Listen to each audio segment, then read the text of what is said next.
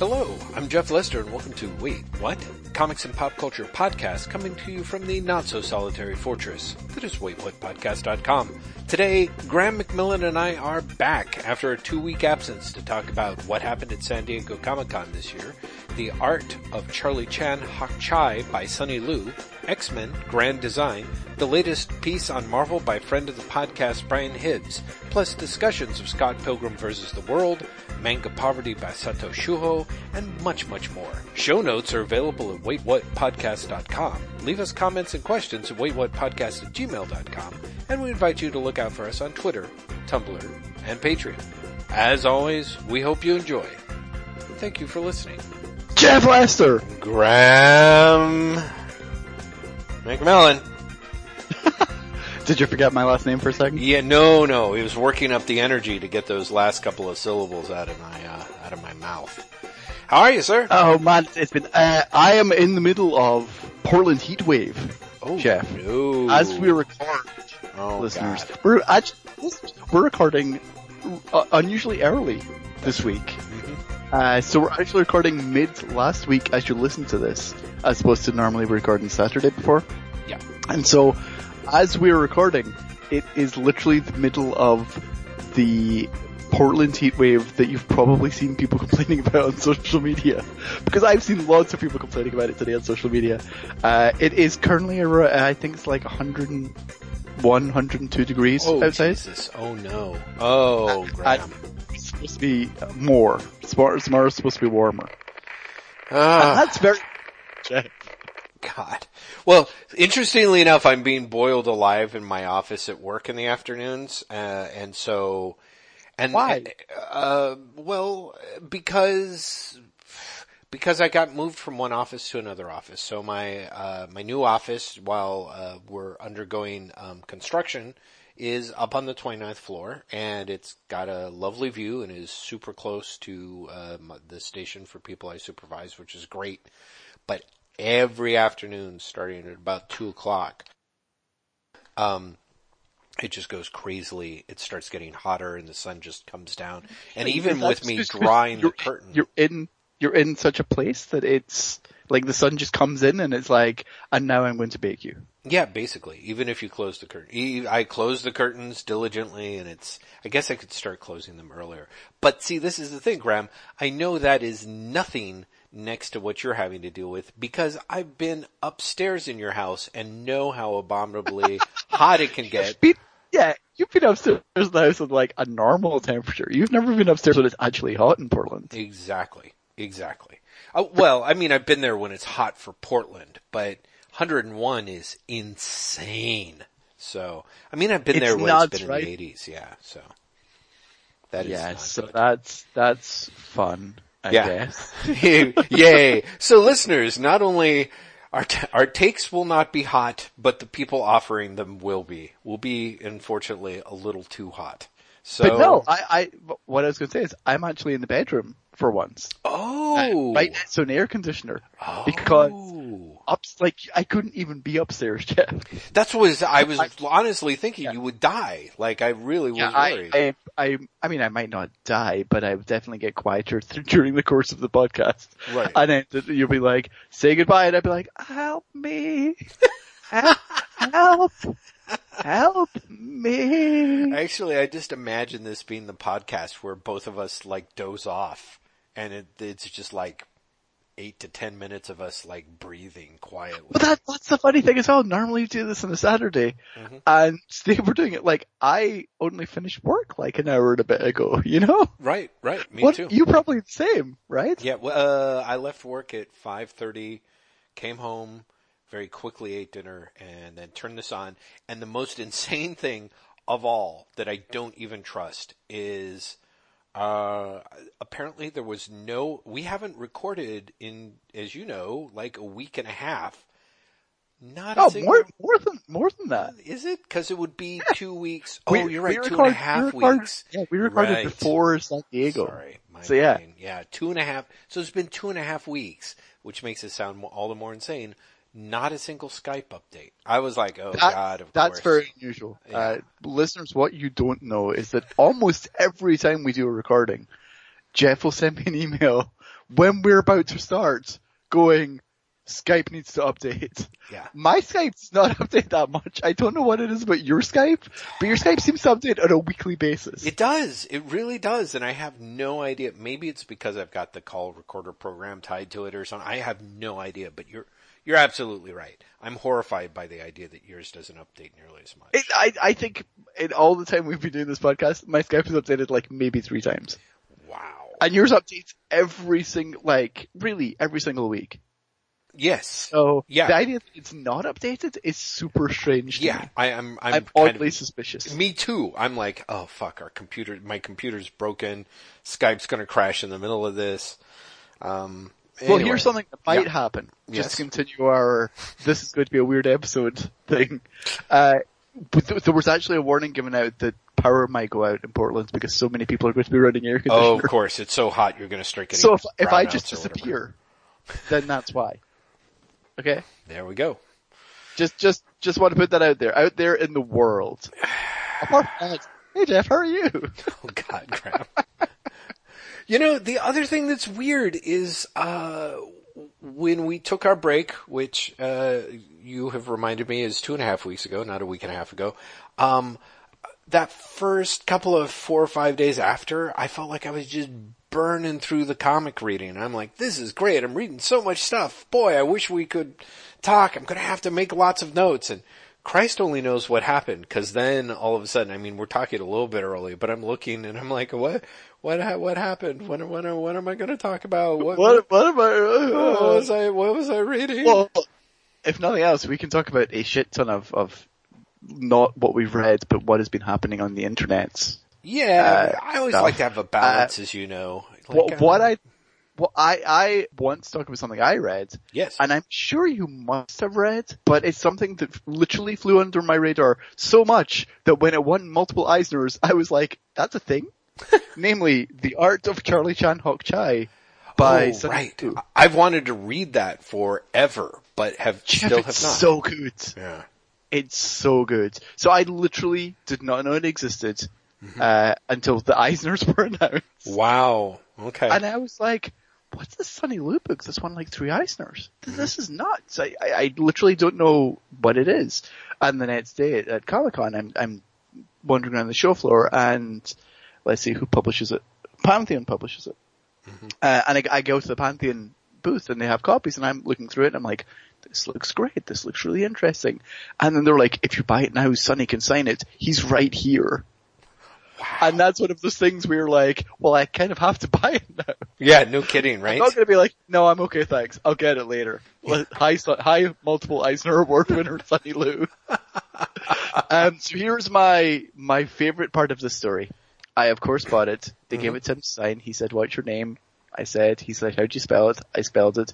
He did a lovely, sketch, hi Graham, blah, blah, blah. Spelled my name wrong nonetheless. Which I love. I love that. It's such a good book, Jeff. Yeah. It's such a good book. Do you know what the book is? No. Honestly, I mean, it sort of it is the memoir of, well, not really a memoir, a biography of a fictional comic artist in Singapore. And his career from, I think it's like the 1950s through the 1980s, realistically. Which is not a successful career by any means. Like, he keeps working, but it's not like he ever becomes like a big hit. So you see examples of his comics as done by Sunny Lu. And each of them is inspired by a very particular thing. And when I say inspired by, I mean even in the story. So at one point they're like, we love the Eagle, the old British anthology comic, so we tried to do our own version of the Eagle. And you see pages from that, and it really is like he's paid a lot of attention to Frank Hampton's art, and he's like trying to recreate it. But in addition to all of this, it's also a history of the political history of Singapore for that same period. Because the conceit in the book is that Charlie is very inspired by what is happening contemporaneously with politics. To the point where he's basically just telling those stories in his comics. And so you see like an Astro Boy parody, or homage, or whatever you want to say, that is, here's what's happening with Singapore politics and a revolution and revolutionary figures. And then it goes into like, here's the eagle, here's the superhero, the 1950s superhero material. But it's all telling this story of what's happening in politics. At the same time as it's telling the story about what happened to this guy's career, at the same time as they're working as stories in and of themselves. Wow. And in amongst this, you get Sonny Liu showing up himself to be the narrator. But you also see what are meant to be like sketchbook material and paintings by Charlie from the same time, and some of his later work commenting on his earlier experiences, and it's all intercut together. Wow. It's a remarkably deep book. Like there's a lot there to unpick, but it's wonderful. Yeah, it sounds amazing. It's super challenging, and also super rewarding.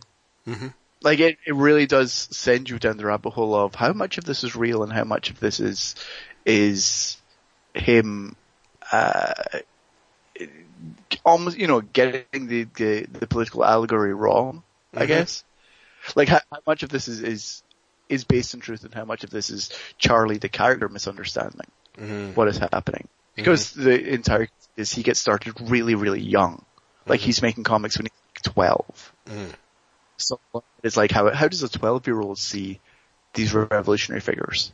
And how does that fit into, as he gets older and he creates this whole mythology of like, these figures are the real superheroes, are the real heroes, because I followed them since I was a kid and I can see them do no wrong. And as they go on to have tragic ends, he projects his own lack of success on tragedy. So it all becomes, it's a wonderful, fascinating book. Yeah, that sounds amazing. And, so yeah, I highly recommend it. I think you in particular would get a lot out of it. Because it's feeding off of, I think because of Sonny Liu's own influences, but Charlie's influences, it's feeding off of so many different styles of comics. It's feeding off manga, it's feeding off of British comics, it's feeding off of American comics, and all of them interplay. Wow. That sounds terrific. Sorry, who's the publisher again? I should know this, because I literally have Pantheon, thank you. Because I've picked it up like several times repeatedly, and I can't, still haven't gotten around to reading it. So, that is an excellent tip. And since you mentioned San Diego, I feel like we would be remiss if we didn't talk a little bit about the con, your experience, your take on it, all that exciting stuff. I had a great con. I know, which is amazing. Great. It really is, right? Yeah. It's so unusual that I had a great con. But I did. I had a really, really good con. I think it was a very weird show for the people working there, if that makes sense.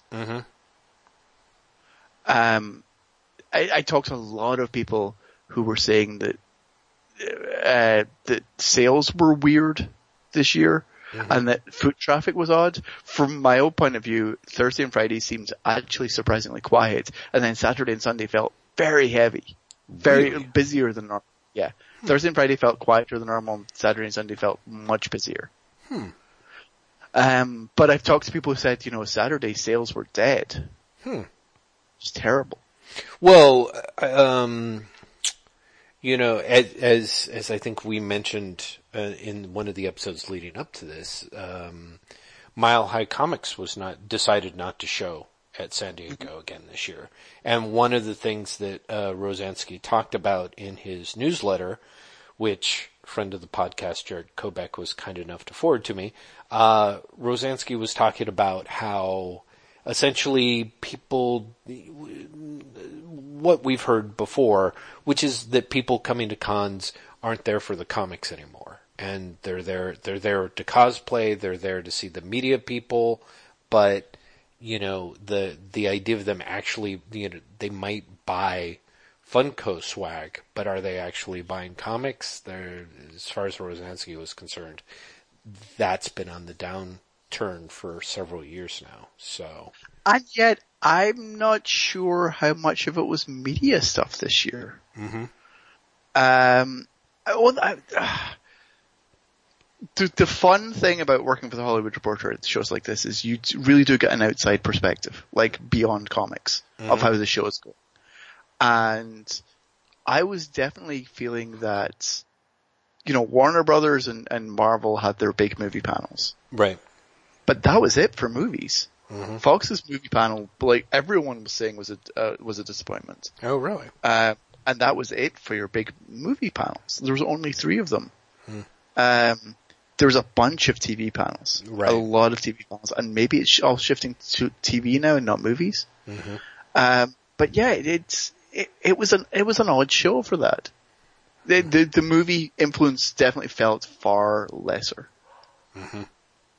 So I don't know, because I also wouldn't say that, you know, the comics news was. It's not like at the show, you know, every day you were like, oh my god, I can't believe this. Oh my god, I can't believe this. I mean, yeah. Right. There was the Frank Miller news. Mm-hmm. There was the Morrison news. Mm-hmm.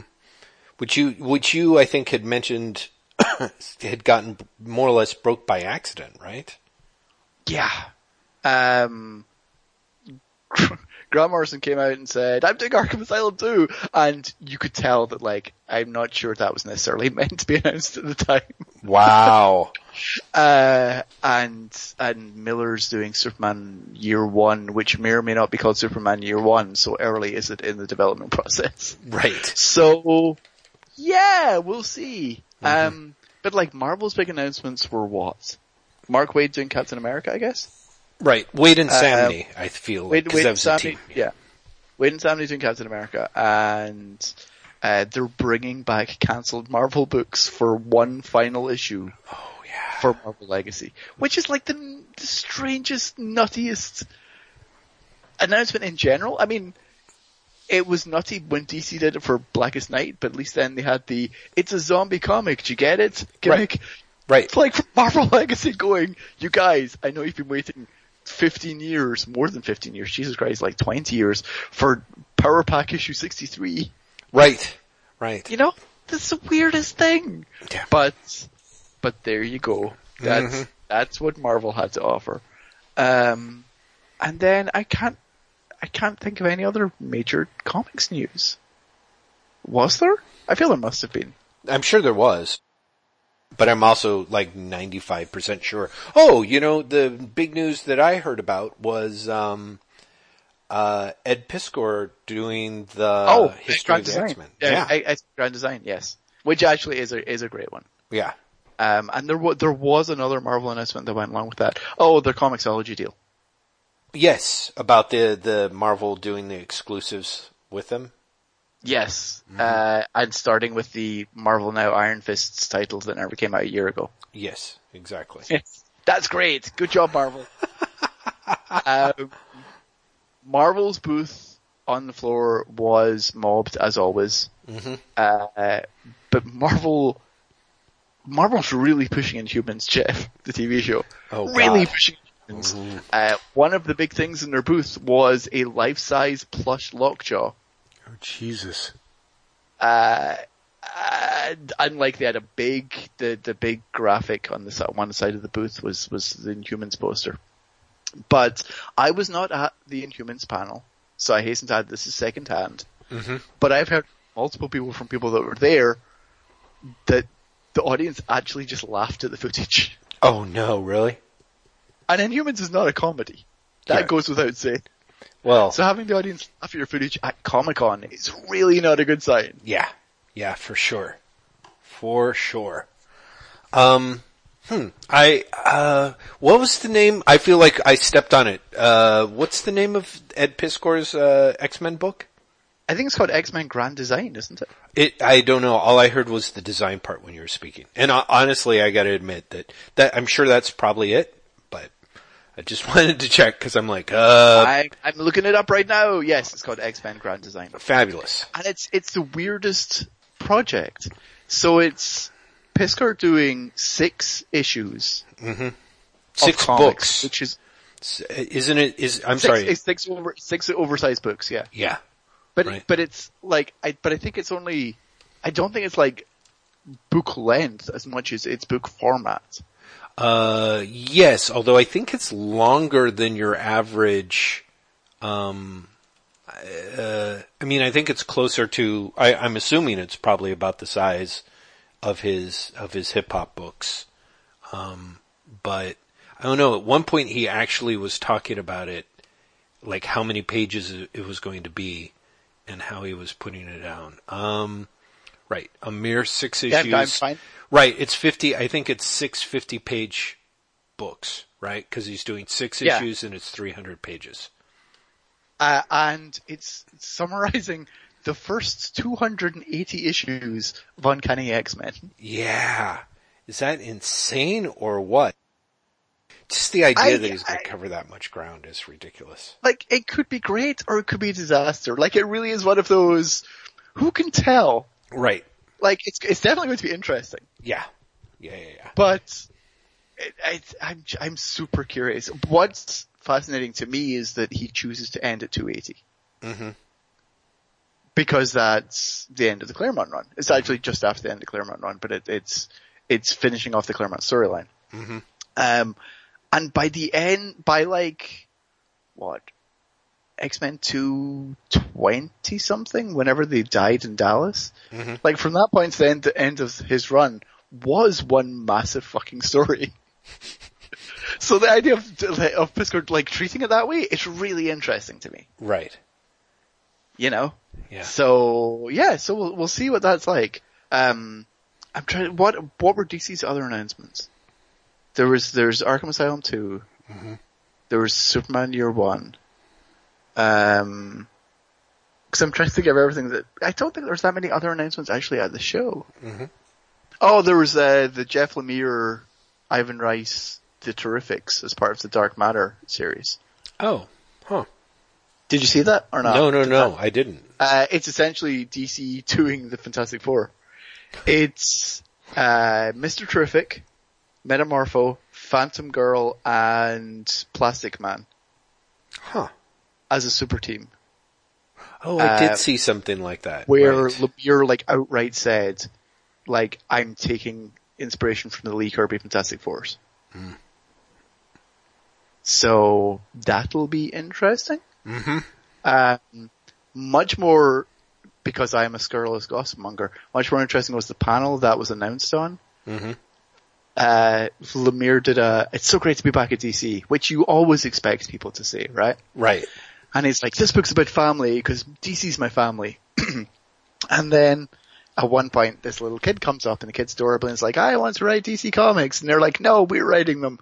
And he goes, well, there's always Marvel. And Jeff Lemire goes, I've done that, and let me tell you, you don't want to do that. Oh my God, really? Wow. Yes. That's like, oh, so he had a bad experience at Marvel then. Jesus. It's not just that he's back at DC, he clearly had a bad experience at Marvel. Which is amazing because he turned out a lot of books for them too. Which might be the bad experience. Maybe it is. Maybe. Yeah, I don't know. God. So, has his Marvel runs all wrapped up yet? Cause I mean, he was... No, I want to say that like maybe his Thanos book is still going on. Mm-hmm. Isn't he, but is he still on Old Man Logan or did that? He's off. He's off. He's off. Okay. He's off Old Man Logan. Okay. He's off the X-Men books. Moon Knight finished. Say he might actually be entirely done. Oh, okay. He might be gone. Wow. But yeah. But he really did do a lot of Marvel books in a really small amount of time. Yeah. Yeah. Just a ton. Well, I mean, that guy, he really does. He can crank it out. Yeah, you get the sense that he, like most people talk about, writers being able to write a book a week. Maybe he was doing like 2 books a week, cause he's still doing the stuff for Valiant as well during that time. But he's right? only doing Bloodshot for Valiant. So that's only one other book. And I want to say when he was at Marvel, and I might be misremembering, but no, he was doing Image stuff at the same time. Mm-hmm. Mm-hmm. he was doing Image stuff at the same time, so he was doing creator runs. Yeah, I don't know. Clearly he's a writing machine. Yeah. Yeah. I talked to him just before San Diego about the new Bloodshot series. Mm-hmm. And he pretty much suggested that he kind of block writes. Mm-hmm. Like, remember Bendis used to talk about this as well, that he'd like write ahead on books? Yes. He'd get and he'd write ahead, and that's how he juggled. Mm-hmm. And that's definitely the way that Lemire sounded like he was doing Bloodshot. Mm-hmm. That it was like, I get in Bloodshot mode, I write those books, and it would not surprise me if he was doing the same for the Marvel books. Yeah. That makes sense. And of course, just as Grant Morrison did something like that with the X-Men, I'm sure they were like, great, we'll publish all of these as fast as humanly possible. Exactly. Talking about X-Men and Lemire, I was catching up on Inhumans versus X-Men and Marvel Unlimited the other day. Mm-hmm. And that book was $4, $5? Right. And I realized that it only has 19 story pages, each issue. Each issue? Mm-hmm. For $4? Mm-hmm. Wow. 19 story pages. Ooh. And it made me think, are lots of Marvel's books 19 issues and no one noticed? It's possible. It's really possible. Yeah. Isn't that kind of wacky? Remember when like DC went to 20 issues and people lost their minds? Right. Yeah. I don't know. Humans versus X-Men was a big deal and was a really high book, and might have even been $5 an issue because it's a Marvel book. I would not be surprised if it was $4.99. And the fact that it's 19 pages an issue is insane to me. Well, I feel like, admittedly, I'm thrown because I got this one as part of the Marvel crate or whatever. But I think the first issue of X-Men versus Inhumans, I thought was $5, but larger, like 30 pages or 40 pages, wasn't it? Well, there's a lot of, at least on Marvel Unlimited, a lot of filler. Uh-huh. There's, so when I literally mean story pages. Like in terms of content pages, there's there's a double page spread of like, here's who the characters are with the headshots. There's a credits page, which is another page on top of that. Mm-hmm. There's next issue pages, which are more pages on top of that. So I wouldn't be surprised if it turns out being, 30 pages of quote unquote content, but there's 19 pages of story. Wow. Jesus. Yeah, they really, really padded that thing out. On Marvel Unlimited, and I don't know if this is a weird digital glitch or not, it goes cover, and then a blown up version of the cover for 2 pages. What? Really? Yep. Yeah, wow. And I really don't know if that's a Marvel Unlimited glitch or not. Huh. Yeah. Super weird. Very weird. Yeah. So, any other scurrilous gossip? I don't feel like there was much, but I also have been so goddamn busy. I really did not pay as much attention to SDCC. Any other scurrilous gossip? It's not scurrilous gossip at all, but I got to meet Frank Miller. Wow. And he was lovely. Really? And I did not expect that at all. Huh. To the point where the person introduced me is like, oh, you should meet Frank. And I'm like, no, I'm actually scared of him. I don't want to meet him. Please, no, I don't want to meet him. I'm scared of him. Please, no. And then they're like, and here he is. And he was really, really nice. Huh. Like, very outgoing, very friendly, joking away. He has a very curmudgeonly sense of humor. Mm-hmm. But you can also tell that he's joking. Do you know what I mean? Mm-hmm. It was such a surreal experience. Cause I really did go into it being like, oh shit, oh no, oh god, no, what, no. I also, and I'm fairly sure I'm not sales out of school. I think this has come out. There was a Jeff Johns yacht event on Thursday. Oh god. Where press went out on a yacht to hear Jeff Johns talk about Doomsday Clock. And that was just super fun. Wow. It's so strange to go out on a yacht, Yeah. You're like, this is really weird, here's Jeff talking about, this is my plans for Doomsday Clock. And you're like, we're on a yacht right now, that's fine, everything's normal. What? Why though? You know what I mean? Like, what is there? Why not? Right. I guess. Okay. Thank you. Why not, Jeff? So why was this one so much better for you? I know you sort of told me a little bit on an email, but considering the listeners, some of our long-term listeners have been listening to us. I was not worked to the bone. Mm-hmm. I really, really like the people I work with at THR. Mm-hmm. And it's an amazingly supportive crew. Mm-hmm. Which really does make all the difference. Mm-hmm. Mm-hmm. It really makes all the difference. On Saturday night, the night of the big Marvel panel, they closed the press room while the panel was still going on. Wow. Because of course they did. Because they closed the press room when they closed the convention center, but the panel overran because the panel started late. Right. And the entire THR team literally just decamped out to sit on the floor outside the press room. Wow. And like use the Wi-Fi. And there was something about that camaraderie that I was just like, I really like these people. Like I feel really good about this experience this year. You know? I got to see a bunch of people that I like a lot and I never see apart from San Diego. A bunch of other journalists, Abe from Vulture, Meg from CBR, Albert from CBR. I got to meet a bunch of people. Kyle from The Beat, who listens to us, whose opener was actually, I listened to Wait What, which was the funniest thing. I was like, I'm really sorry. Hi Kyle out there.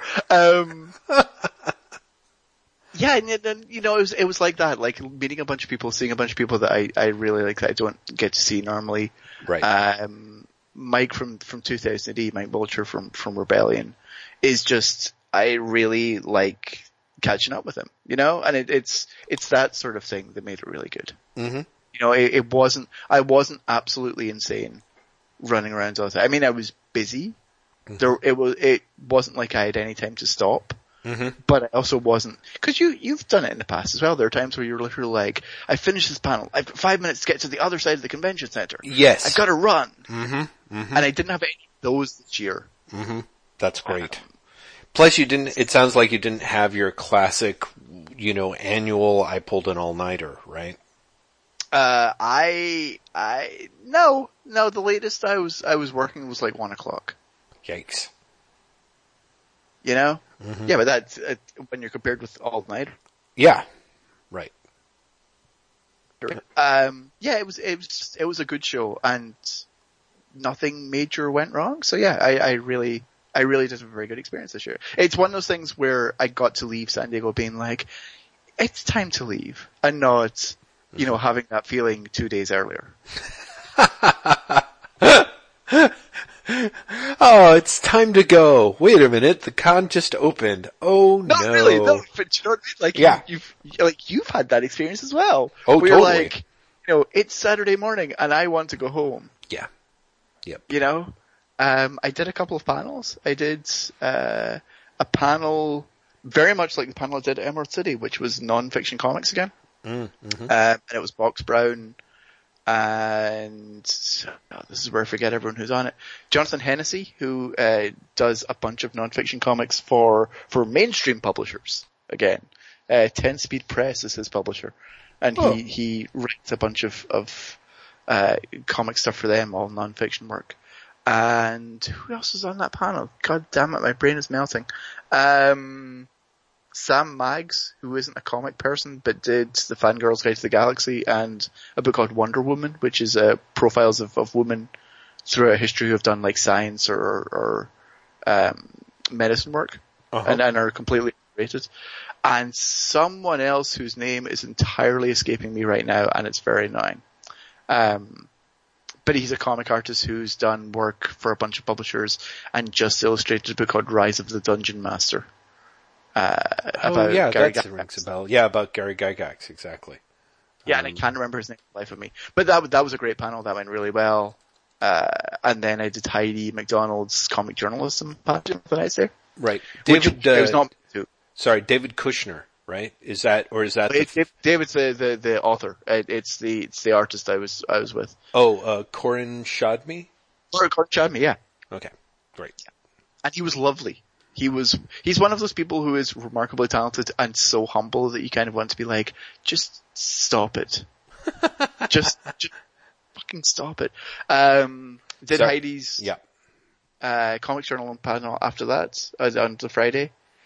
And that was fun, but also, I felt completely out of place because, I've been doing this for 15 years now.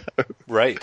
And we're talking to like Alexander Liu, who does Comics Beat, and he's like, when I graduated last year, and it's like, oh shit. Oh no.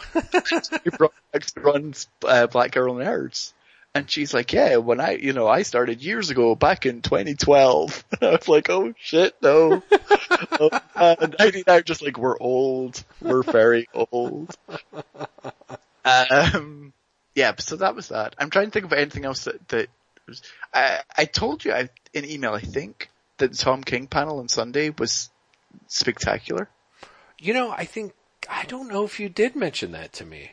So Tom King, anyone at any comic convention in the future where Tom King is doing a spotlight panel, drop everything and rearrange your schedules to see it. Mm-hmm. Because it was amazing.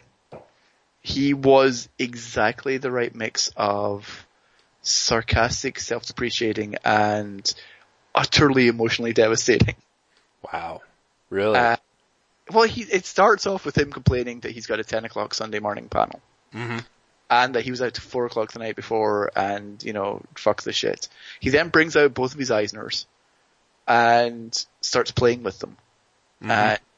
Talking about how he must be good because he's won 2 Eisners now. Then complains that he won one of the Eisners for the Batman story about the dog. Saying, I killed myself for Sheriff of Babylon and Omega Man Division. And they give me an award for the fucking dog story. And then talks about the origins of the Mr. Miracle series, which literally, devastated the room. Really? The short version is, he is finishing up Vision, Sheriff of Babylon, and Omega Men at the same time. Mm-hmm. He goes out to dinner with his wife and his 3 kids. He thinks he's having a heart attack at dinner. He legitimately thinks he's dying. Mm. 'Cause he's like, my vision is closing in, I can hardly raise my arms, I think I'm dying. They take him to the hospital. En route to the hospital, his father calls. His father who had abandoned him as a kid. And he's like, my father's calling. Why is my father calling? I have to answer this. This must be really important. And his father's like, your grandmother who raised you is dead. While he's on the way to the hospital. Oh my god. Believing he too is dying. Mm-hmm. And he gets to the hospital and they're like, it's not a heart attack. You're not dying. This is a panic attack. Wow. You've just had a very severe panic attack. But you'll be fine. And he's like, and then I had to go and take care of all the arrangements to bury my grandmother. Mm-hmm. And that, he goes like, that eats up the next, week. And then he said, and then I realized that it was like I'd woken up in the Matrix. Because everything that people said couldn't happen would happen. Mm-hmm. The World Series and the Super Bowl all went the wrong way. And he's like, and then Trump won. Mm-hmm. And no one thought Trump would win. Mm-hmm. And he said, I'm coming to terms with the fact I'm now this guy who has panic attacks. And I'm dealing with depression. And everything is wrong. Mm. And how do I deal with that? Mm-hmm. And then he goes from and at this point the entire room is like, oh my god, Tom, I love you. He then is like, and because I'm a pretentious fuck, I thought I'll turn it into art.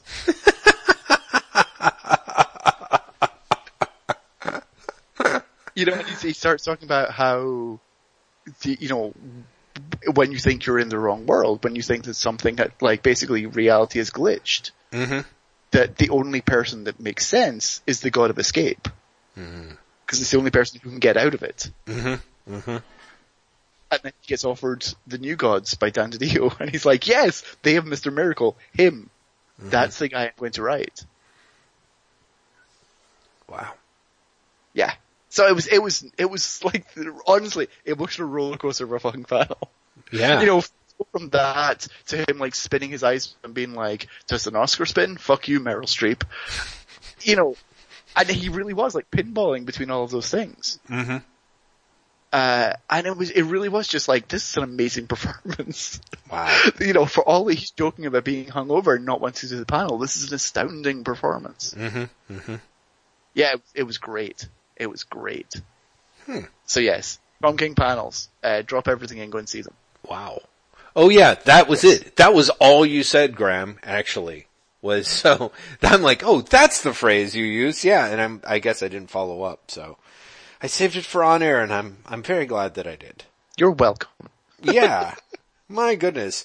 Okay, well so that covers the chunk of, oh yeah, I have to say, honestly, I saw you on the photos of you on Heidi's panel, and although, you know, did you? I did. Are there photos? Yeah.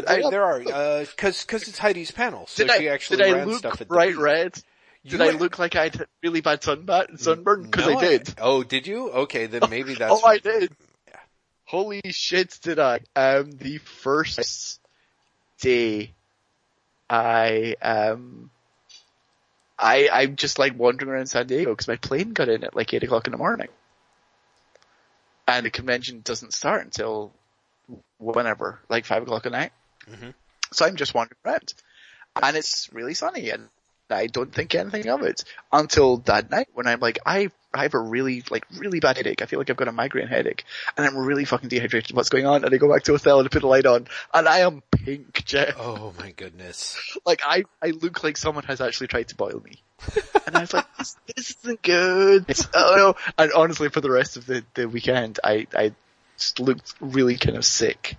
Wow. That's funny. No, I think I think maybe someone figured out how to, desaturate the colors. So yeah, you were color corrected in the photos. You actually looked kind of, that was the one where I was like, oh, I see why Graham said that he was having a good time. You actually looked, I thought, pretty relaxed, which I know would have to be a trick because of how you normally handle panel. Right? That's the thing. I did these panels and they weren't the end of the world. I didn't have crazy stress ahead of them. Wow. It was a good show, but again, kind of weird. Like, you know, we're all in the Matrix, and I normally don't have good shows like that. Yeah, for sure. So who knows? But yeah, that was my San Diego. And it was good. It was fun. It left me, and this is really unusual, it left me going, oh, I'm looking forward to like New York or the next con. Wow. You know? Yeah. And that, again, never happened. Yeah, that's pretty much the opposite. Most people walk out of those and it's like, oh shit, how many more of these do I have? Yeah, exactly. Oh, that was funny. I was talking to, it was Mulcher on the last day. And he's like, you know that the panel applications for New York have to be in a week, right? So people were working on their New York Con panel like submissions at San Diego. Oh god, that sounds like the worst thing ever. It's just, also, Mulcher was literally leaving San Diego on, I think, the Monday or maybe the Tuesday. And then he had a convention in London on the Friday. Oh my god. Oh. I know. Wow. Yes. Good job. Good job, everyone. As he said, this is what happens when you Greece conventions without ever checking a calendar. Oof. Yeah.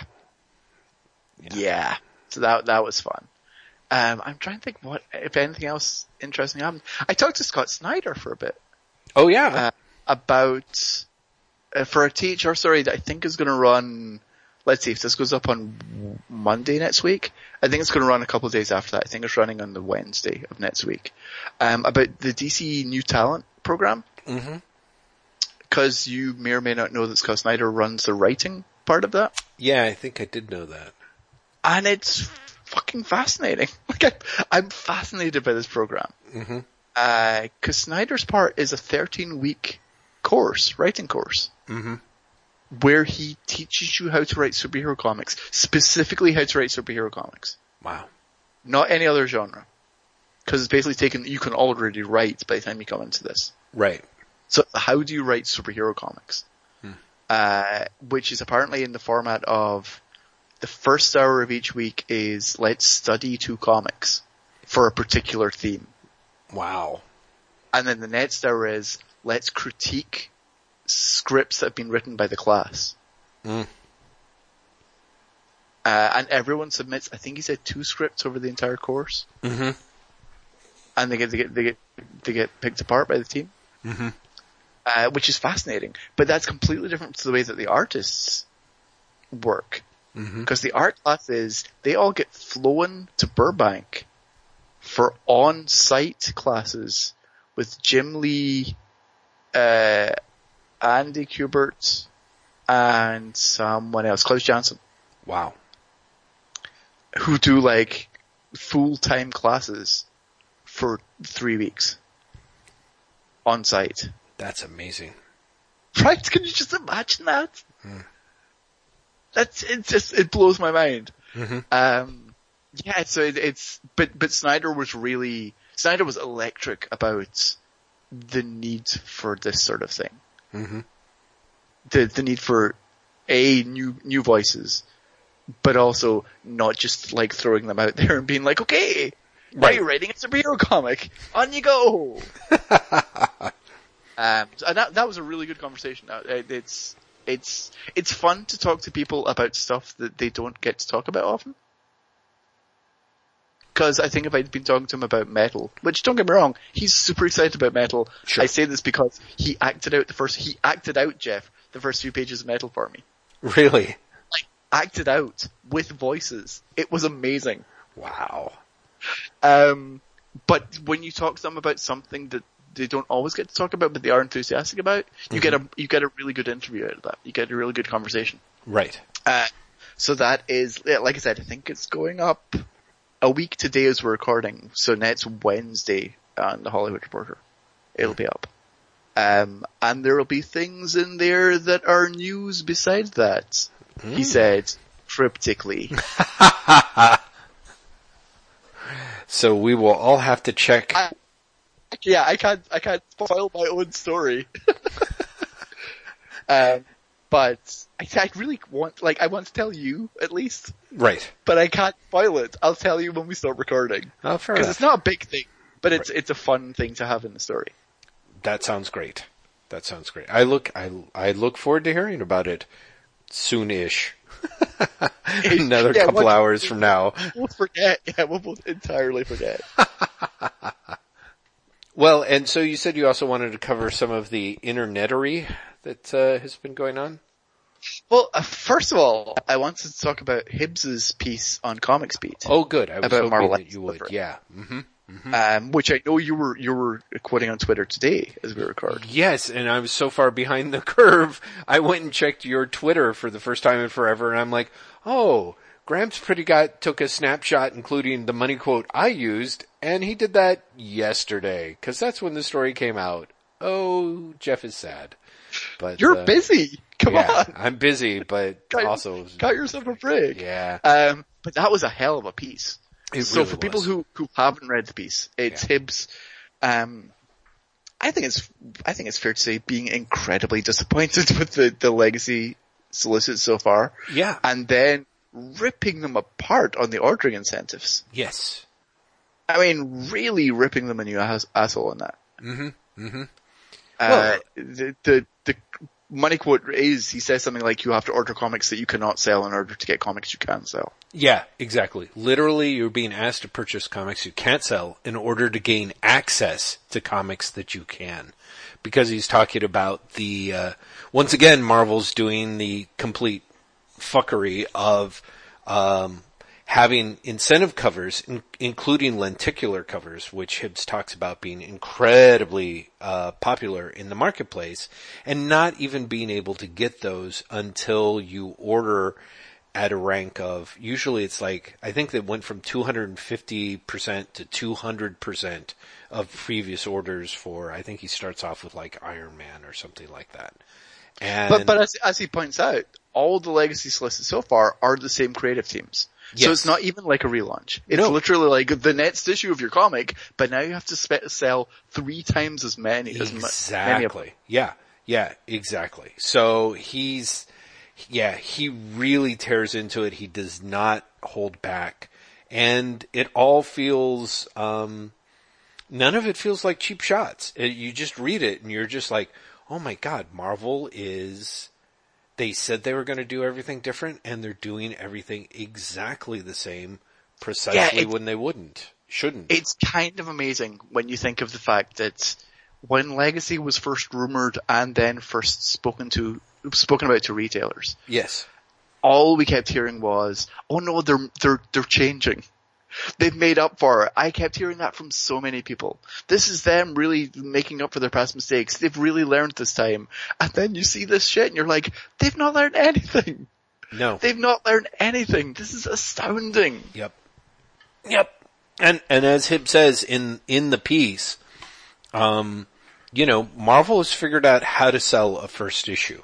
They've figured out how to jack the numbers up on a first issue with these various incentive covers.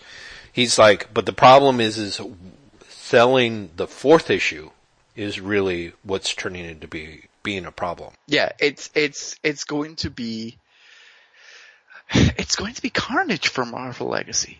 Like, cause they're setting up unrealistic sales expectations. They're probably going to trick enough retailers into trying to reach those sales expectations. It's going to tank.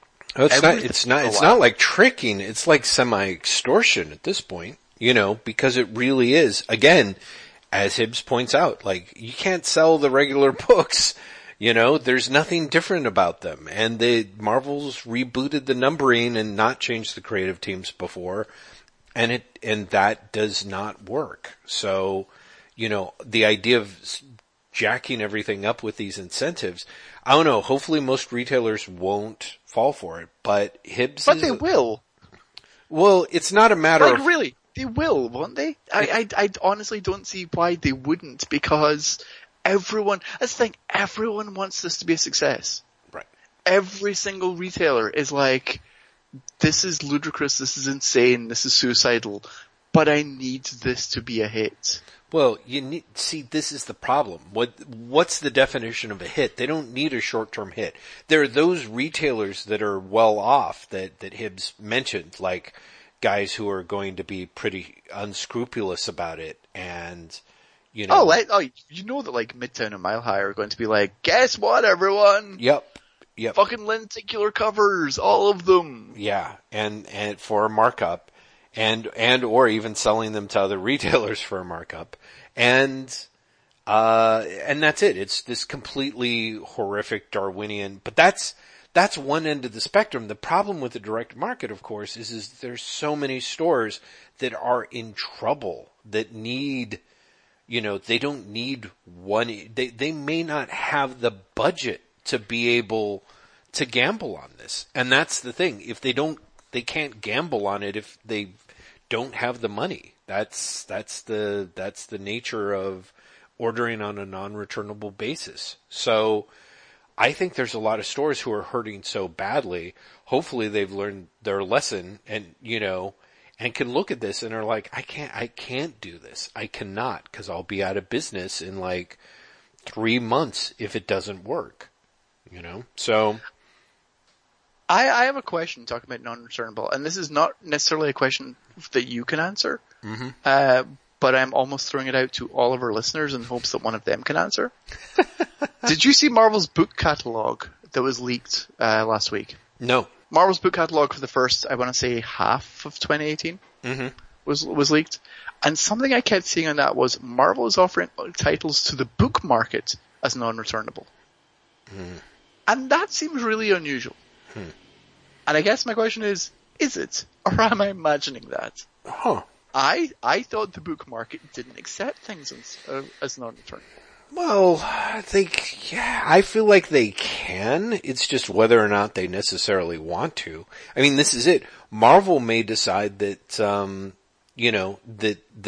what works for them in the direct market, a bookstore would be like, who's not learned their lesson from Marvel, are like, oh my God, okay, so I order these Spider-Man books, they're non-returnable, but I get this deep discount on the cover price.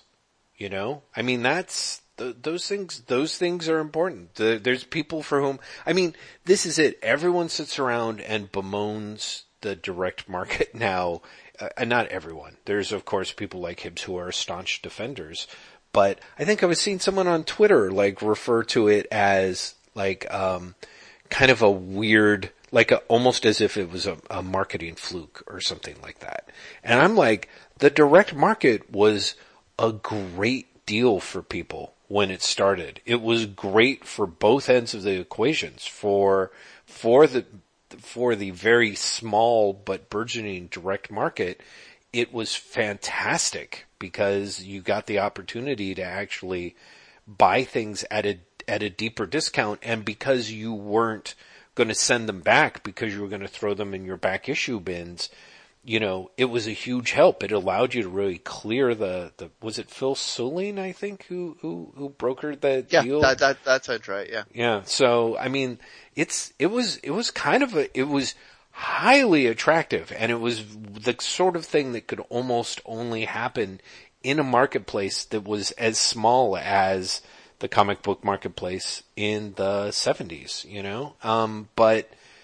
But I think a lot of bookstores, you know, considering there's bookstores that are kind of been under siege and feeling the squeeze, they're kind of like, okay, well, I can order these books, you know, it depends. I have no idea if they're, you know, if Marvel's making all their stuff non-returnable and it's just like it or lump it, you know, but I would assume that the idea is they're trying to make it attractive with the idea of like, you get a great discount on it, and it's Marvel. Everyone loves Marvel. Everyone loves those movies. Like, those things really sell, and we'll see whether or not bookstores go for it, you know? It struck me as such a weird thing, and also it was for the big ticket items. Mm. It was for the omnibuses. It was for the hardcover collections. Right. Well, again, I was like, is this a quirk of the ticket price? Mm-hmm. Mm-hmm. Do you know what I mean? Like, if it's going to be a book that's going to cost like $100, right, is this normal in the book market? They're like, yeah, okay, but we're not like, you don't get to return these. Yeah, right. If you're saying you're going to buy a $100 book, you're fucking buying a $100 book. Yeah. Yeah. And I don't know. I mean, who knows? Maybe, you know, we could be looking at it where Marvel is basically saying, you know, maybe they're almost looking at it like as a smart idea. Like, they're having trouble selling these sort of big ticket items, to bookstores because bookstores quite sensibly, kind of like Hibbs at Comics Experience and other comic shop retailers, are like, fuck that. Like, people are going to order it from Amazon for like a 30 or 40% discount. So this may be Marvel's way of saying like, well, what if we give you the 30 or 40% discount? You just have to buy it non-returnably, you know? Yeah. I'm very curious as to what the deal is. On the other hand, it's Marvel. It's Marvel who's making, like, honestly, the company that's making the term fiscally irresponsible sound like a compliment, you know? Like, who knows? Who fucking knows? But I have to say that there are things that, at least without knowing any of the substance or the particulars, are like, well, you can't necessarily throw the baby out with the bathwater. That being said, it absolutely sounds like the sort of thing that only Marvel would try and pull off because of the way things are set up behind the scenes at Marvel. So, kind of, once again, blood curdling, you know? So, yeah, that is kind of scary. Were there any good books? Is there something that I should know about?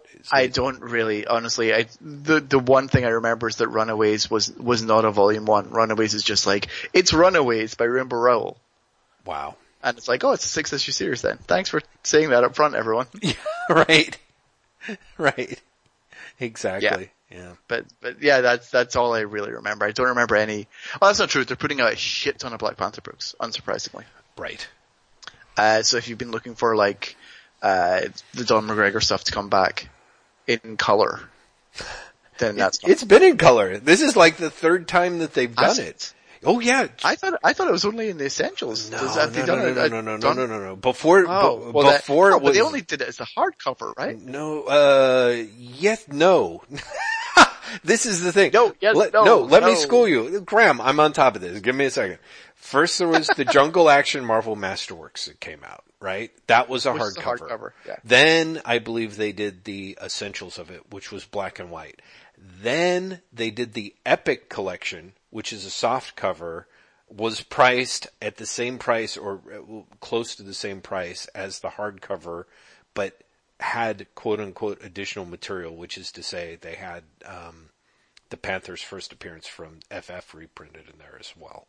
So this is, if they're repackaging the material again, which would not surprise me, it's kind of like, oh, well, yeah, this is their fourth bite at repackaging it. There's something called Thanos the Infinity Siblings.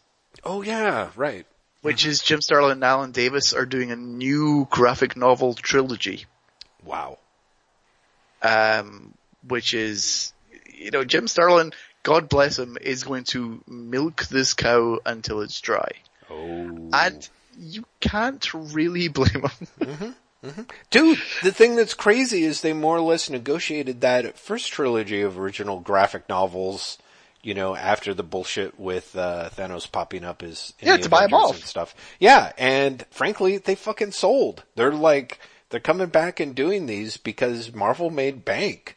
And I assume Starlin did too. Did it sell? Yeah, Graham, yes. If it did, they would be bringing it back. They can't keep paying him off forever, Oh yes, they can. No, dude, seriously, those were like original graphic. What's that? Yeah, but you're talking about the company that pays Claremont a hefty amount every year not to write comics. Well, that's true. Sure. But let's face it.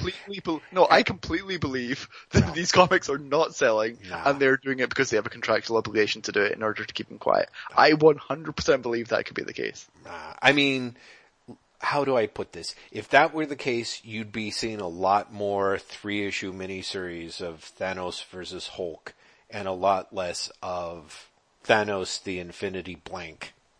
But I could be wrong. I mean, and for what it's worth, if Marvel started a Patreon to, so that I could also pay money to keep Chris Claremont from writing comics, I would probably. Oh, I know, it's so mean. That was very mean. It was a mean old swerve and not fair.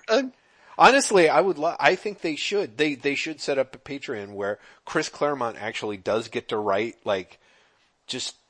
we just get his pitches. You know what I mean? Like his plot synopses. I was thinking the other day, I would genuinely buy a book that was like Marvel pitches and DC pitches that never went forward. But it's the whole pitch. Mm-hmm. Like the follow-up to Crisis that was announced and then they decided not to do it. I would read the shit out of that pitch. Huh? Crisis of the Soul? Are you joking? I want to read what the fuck Crisis of the Soul was going to be. Do you not? Do you not really want to know? I really do. I generally would read books like that if they ever put those out, and it feels like it's money on the table, Sure. But who knows? Well, it may not be money on the table. They don't pay you for the pitches. Right. Yeah. Right. Yeah. I'm looking down the catalog right now. There's Marvel Legacy hardcover, which is the $5.99 Marvel Legacy one shot. Oh shit. As a $39.99 hardcover. Fuck. Well, it's not fuck. Really? Holy but shit. It also has the Marvel Primer pages. Do you know what the Marvel Primer pages are? No, are they like their new version of the Marvel Handbook pages or something? It's the, all of the first issues of the Legacy books are going to have 1-page backstory origins sequences for the main characters. And they're putting all of those into this $39.99 trade with the Marvel Legacy story? Yes. Wow! Marvel! So it's going to be it's going to be 100 pages of content for $40, which actually is not unlike Marvel pricing. Yeah, sure. But it's literally Marvel Legacy 1 and lots of 1-page origins. Oh my god. Oh, Graham. Yep. So that's happening. Oh. Let's see what else they're doing. Nothing amazingly exciting. There's lots of X-Men, Legion stuff. So I guess Legion, they're hoping that the second season of Legion is going to do really well. Mm-hmm. Mm-hmm. No, it's other than that, there doesn't seem to be any big surprise. Oh, it's not a surprise because we knew they were doing it, but the Tom King's Vision is getting one hardcover collection. Oh, fucking finally. Which grief. they're calling the Vision Director's Cut hardcover. Because it's going to include the Director's Cut material from the reissue series. Lots of Black Panther stuff. SMDH. Oh, I think, wasn't it at Comic-Con that the Legion guy, Noah, what's his name, said he was going to be working on a Doctor Doom movie? Doctor Doom movie. Yeah. Yes. Yeah. And broke the internet for an evening. Yes. Yeah. In case someone missed that was the thing though. I was like, oh, that would be potentially awesome. So. Right? Mm-hmm. It could also be a disaster. Yeah. Matt Mikkelsen apparently has said that he's interested in being Doctor Doom. Who did? Mads Mikkelsen. Oh, Mads Mikkelsen. Oh my god. He would be the most amazing Doctor Doom. Oh my god. Right? Oh. That is one of those things where you're like, that could be great. Yeah. But again, it could be terrible. Oh yeah. Depending on how they do it. Oh. Wow.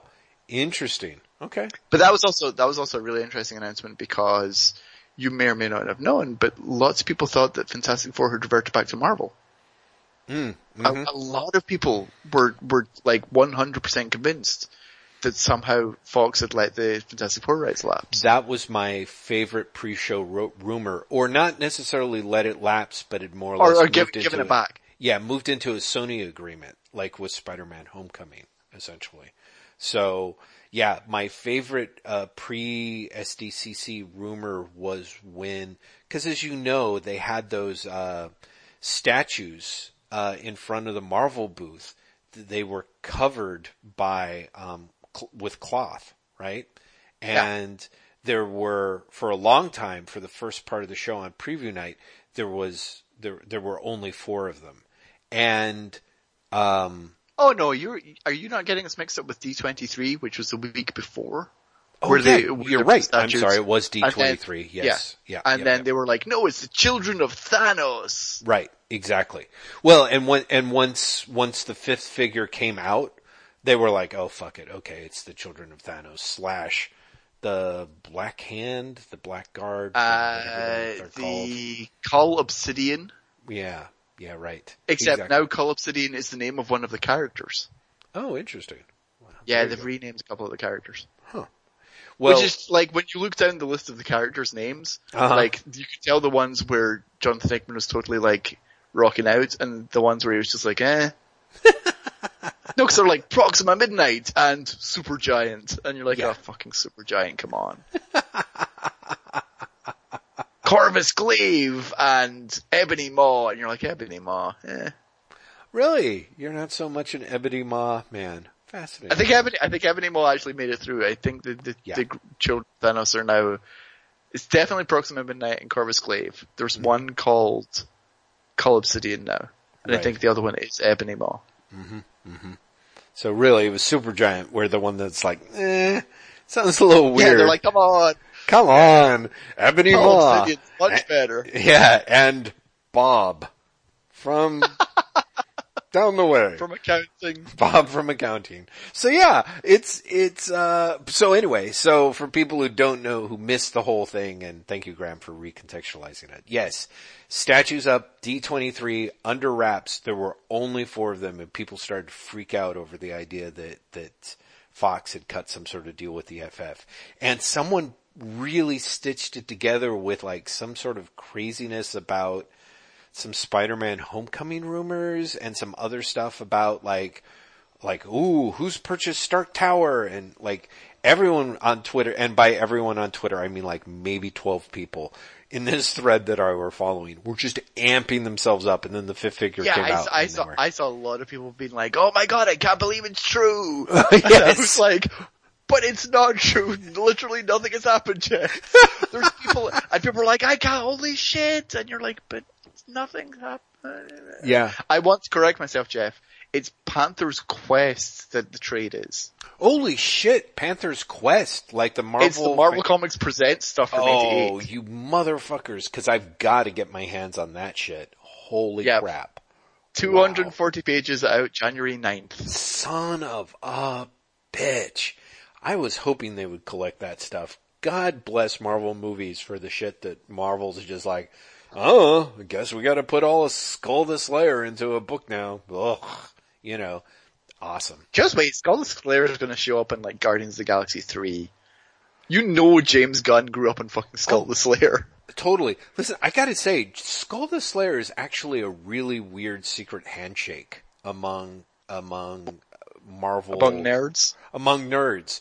I told you about this, right? Like there was this one of my best times at San Diego Comic-Con several years back was I ended up walking across the convention floor with Adam Warren, who does Empowered, and who I think, quite rightly, is a genius because he is a genius and just an incredibly just sort of soft-spoken guy.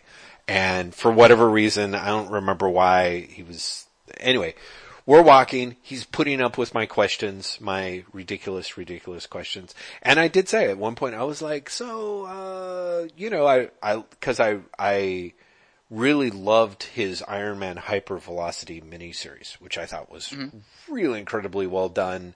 And of course he'd done Live Wires and a few other things. And I was like, man, do you have any other Marvel stuff up your sleeve? And he's like, no, not really. He's like, I think the only thing that I'd really want to do for Marvel is this obscure little character, Skull the Slayer. And I was like, oh my God! You know? I love you even more now. I love you! I love Skull the Slayer! How do you know him? Oh my God, I love him! And then you know who else was talking, about Skull the Slayer as a great, Or Ellis. Was Ellis talking about him? Is Skull Slayer not in his new Universal reboot? Am I making that up? Who cares? Fucking Warren Ellis. I mean, I'm halfway there already, but once you put up New Universal, like, I don't fucking care. Like, that guy tried to smoke the fucking Marvel handbook, and then like, whatever pages got caught in his beard, he's like, oh, okay, guess I'm doing a story about Black Knight now, like, fuck him. No, David Walker. David Walker is actually a Skull the Slayer fan and talks about it on his little page on, his thing of recommendations on Marvel Unlimited. And I was like, that does not surprise me. That totally makes sense to me. It totally makes sense to me too, because Skull the Slayer is awesome, Graham. It's wacky. You're like, it certainly was a comic book. Jeff bought me Skull the Slayer digitally. Yeah. I was like, read this shit, it's awesome. And not only did it crash my Kindle repeatedly, when I finally read it, I was like, this is the weirdest fucking comic book in existence. Right? It's so strange. It's like it's so everything amazing. Strange about Marvel 70s in one comic. Especially because the writer changes like every 2 issues and goes, but wait, here's the story. Yeah. But wait. Yeah. 3 issues by Marv Wolfman, 2 issues by Steve Englehart, 3 issues by Bill Mantlo, and then Marv Wolfman comes back and ties it all off in a Marvel 2-in-1, 2 issues of Marvel 2-in-1. And it's just like, and everyone's like, I'm rebooting the series! I'm rebooting the series! I'm rebooting your reboot! Skull the Slayer. Anyway, so yeah, one of my best con memories. Skull the Slayer. So yeah, it would not surprise me if Guardians of the Galaxy, yeah, I totally know what you mean. I fully expect that's, I still haven't seen Guardians of the Galaxy 2. I gotta tell you how ridiculously behind the times. Graham McMillan. Did you see Spider-Man? No, I haven't seen Spider-Man. I've not seen Planet of the Apes. I'm dying here. That's so unusual. Normally I would have at least expected you to have seen Planet of the Apes. I know. It's killing me that I haven't seen it, and I'm completely traumatized it's gonna leave the theaters before I get my shit together, and that's freaking me out. Which is kind of hilarious. However, listeners, Jeff, why are we recording this 3 days early? We're recording this 3 days early because the amazing Hong Kong filmmaker Johnny To is coming to San Francisco. The San Francisco MoMA is sponsoring a retrospective of his works. And I tried, because it's like 13 movies, and I'm like, how am I going to figure out what the fuck to see? And ultimately, I ended up picking like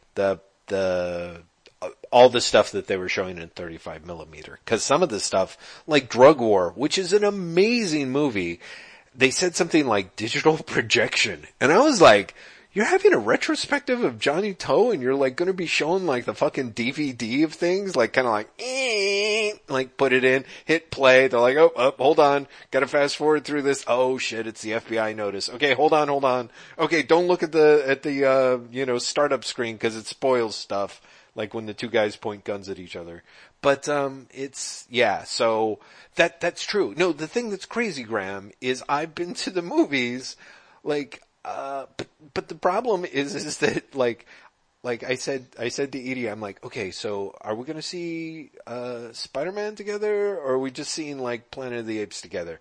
And she just actually sighed and was like, I guess I'll just never see like a real movie ever again. I'm like, what? So, oh wow. So we saw, That's the greatest thing. What have you seen? We saw The Big Sick, which is quite good. I've heard it's great. It's great. It really is. It's really, really good. It's amazing how much, just with a few tweaks, like, an almost standard rom-com becomes something like really impressively, moving and interesting about American culture and about the limitations maybe of American culture. Just really, really a good film. We saw Dunkirk last week. Oh. Yeah, she was like, I don't know why, I just really want to see it. And I'm like, Did she regret that? I don't know if regret's actually the right word, because when you see it like on the big screen, and I mean it's a big screen. It's a big screen movie that you're seeing on the big screen.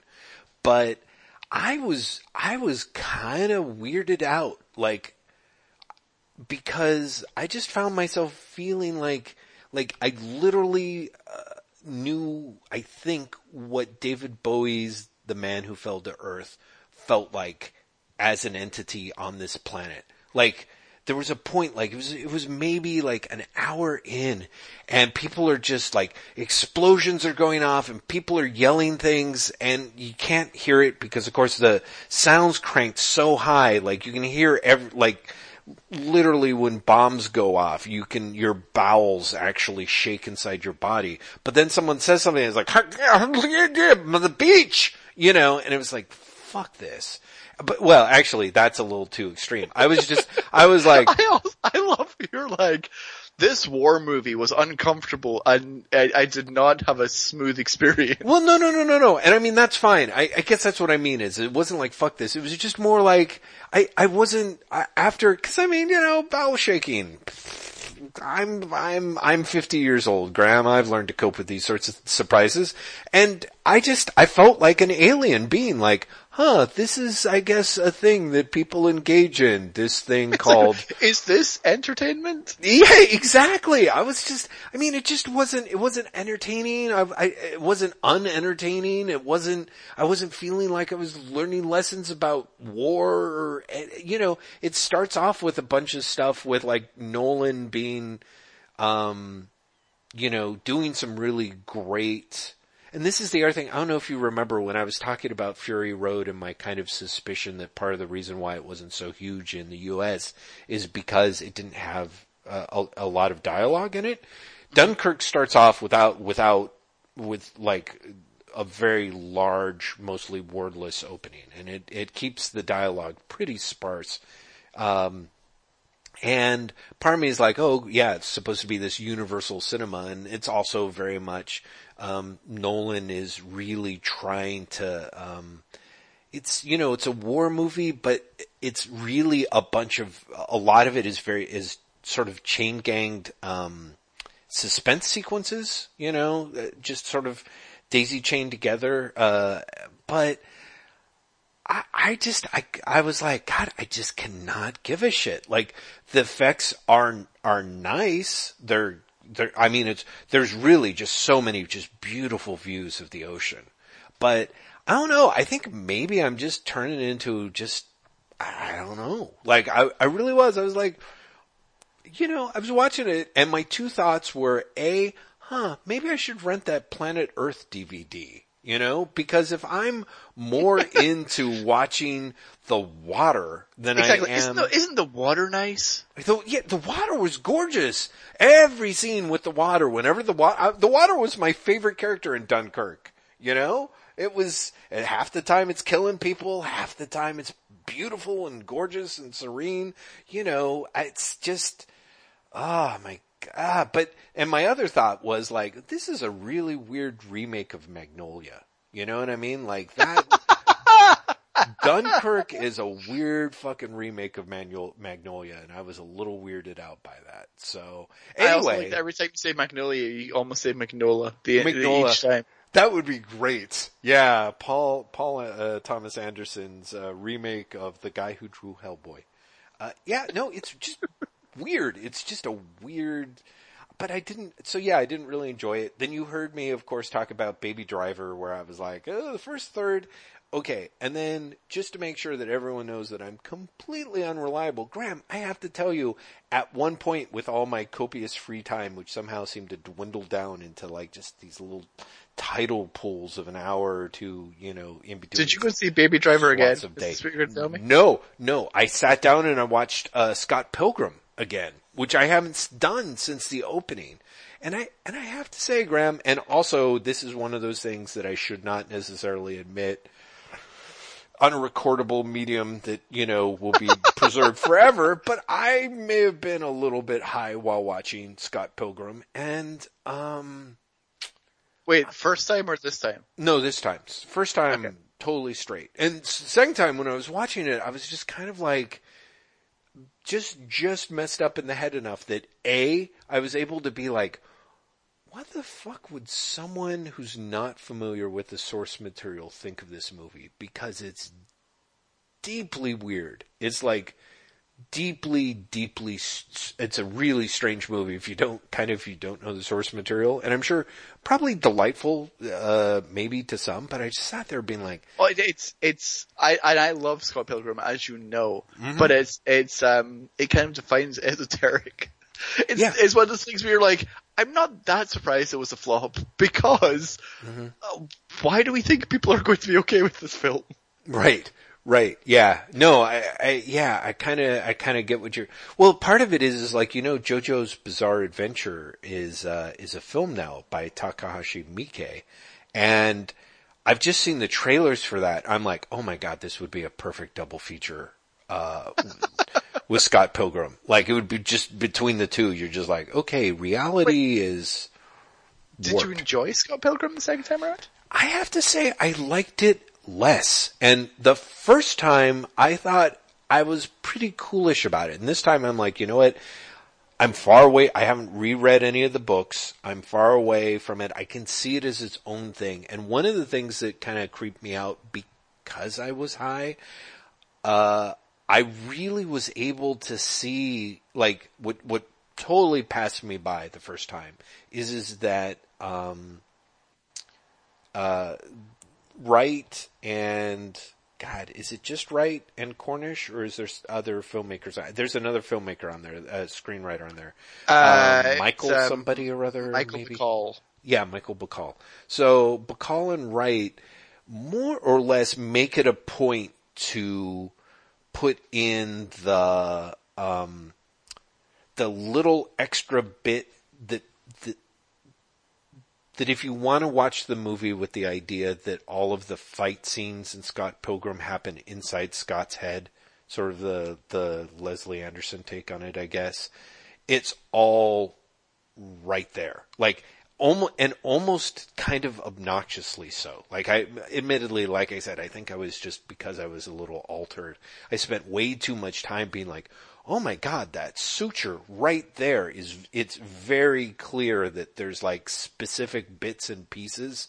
And also there's just stuff where it's like, right, I feel does stuff that is so clever, that it's almost distracting. Like, I don't know how I missed this, but in the first the first time, but the second time when Scott is having his showdown with Lucas, what's his dingle? Lucas Lee. Lucas Lee, thank you. I was like, damn it, I should know this. Lucas Lee and Lucas Lee Six's stand-ins on Scott, and so Scott's fighting the stand-ins, and they're basically kind of kicking him and thwacking him with skateboards. I was like, oh motherfucker, like Edgar Wright is using a specific sound cue from the attacks of the gangs and the warriors that of course are all dressed exactly the same. And I was like, oh, that's funny, but it's also kind of cheap. And it's also kind of, it's the same thing that I don't know, when I walked out of Baby Driver, I was just like, dude, like, Quentin Tarantino's already gonna like your movie. Like, you don't have to make him, like, love your movie.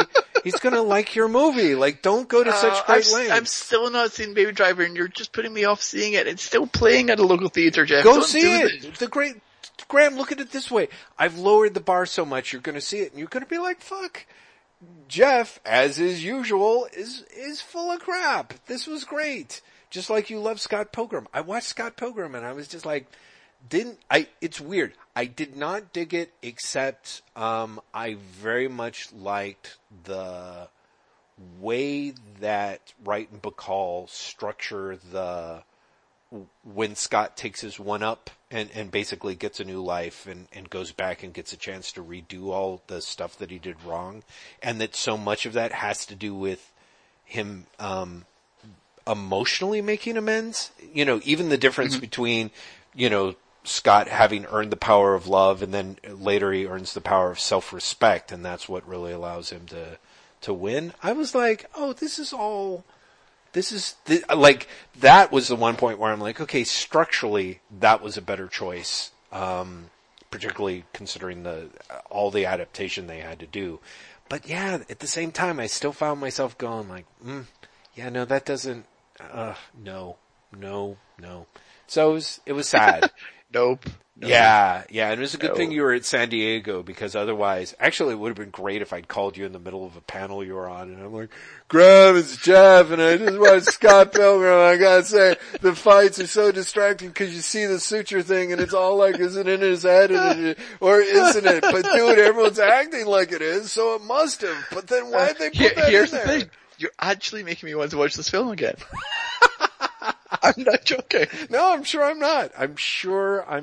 Oh no. What? Jeff. Yes. Jeff. Yes? Graham? You're gonna have to tell me about the comics you've read, because we're only got like half an hour left in the episode. Oh, holy crap. Yes. Well, right. I've told you something I read. I want to get back to something else I've read, but it's something you've read and I want us to talk about it. But first of all, you tell me things you've read. Okay. Well, I read the Commandy Challenge issue 7, which was the one by Marguerite Bennett, I think, and Dan Jurgens on the art. And although I did not care and Klaus Janson inking, amazingly enough, and I did not really care for the art much, although there's a few nice touches and pieces, but I was really pleasantly surprised by how much I thought that Marguerite Bennett came weirdly the closest to doing Jack Kirby while also kind of doing her own thing. Like, there was just something about her issue. Like for example, Bill Willingham clearly has read Kirby, loves Kirby, did a lot of Kirby-esque stuff in his issue, but he also kind of dragged it out in a way that is very much not Kirby. And Commandy Challenge issue 7 was so overstuffed. I was very much like, oh, this is, this really made me feel the way that a Kirby comic could. That this is going to have all kinds of, Bennett just seems like way too overly fond of her disposable characters. Again, in a way that Willingham seemed very into his like Tiger Private Detective or whatever, but she somehow manages to do more with that affection in a way that I was kind of like, oh, interesting. And yet she's also doing a lot of meta humor in there that's kind of broad, like somebody's like, oh, that's why you're the supporting character, you know, I think she jokes about all the women who've been fridged up until then, you know, and it's kind of like, but she had a pacing thing as well. That every like 3 or 4 pages there'd be a full page splash and it'd be like a moment. Yes. And that felt very Kirby-ish to me. Me too, in a way that worked. Like there was one that was just sort of a typical group reveal where I'm like, I think Kirby would have jammed that into a quarter page. But there were a lot of big beats where she went big on it, or she and Jurgens went big on it. Cause it would not surprise me, even though Jurgens isn't necessarily my cup of tea, I think it's pretty safe to say he's probably read a lot of Kirby in his time, so. Oh, holy shit, yeah, if the Booster Gold Convergence issues were clearly a sign that he's studied his Kirby. Right, exactly. So I want to make sure that I share the love there, but, so that, quite interesting. It's a follow up on Jeff's thirsty reading of 2017. I ended up picking up the book Yes, Roya, based on a review that Erica Moen gave it on Ojoy Sex Toy. So people who are I remember that review. She really liked it, and she said some stuff about like, hey, this is, you know, smut, but it's got character stuff and it moves the story forward. It's written by C. Spike Trotman and drawn by Emily Denich, and it's published by Spike's Iron Circus Comics. I picked up a copy on Comixology. It is, you have to be very into MMF scenes for the sex scenes to like do anything for you, but the story itself about what's the word? A new struggling comic strip cartoonist who ends up being taken under the wing by a successful cartoonist, and then the woman behind the scenes.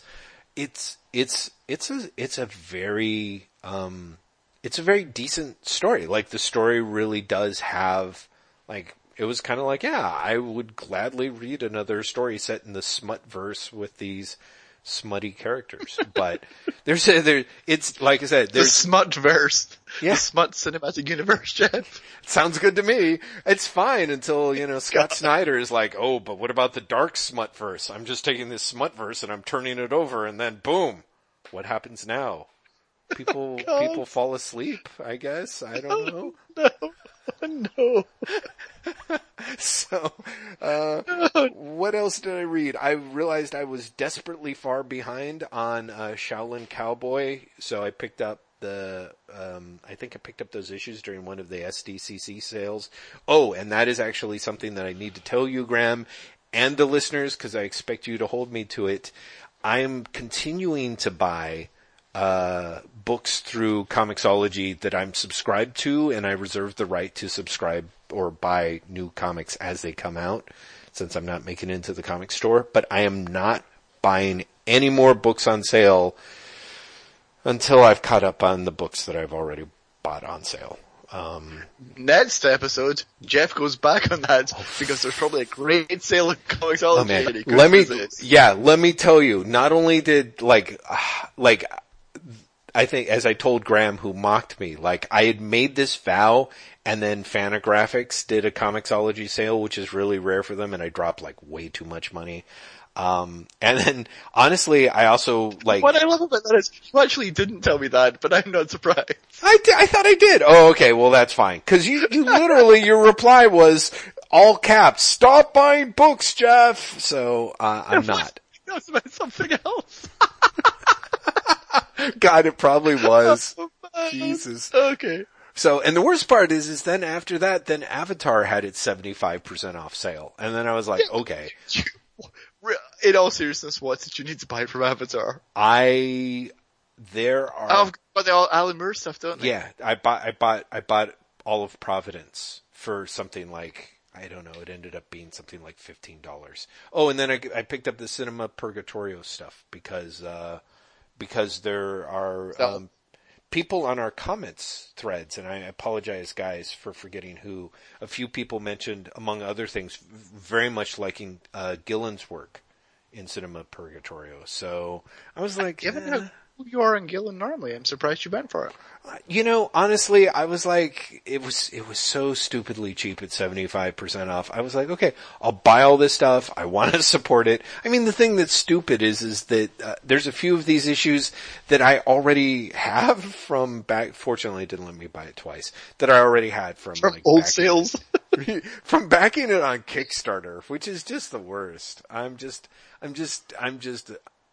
basically just a money sieve.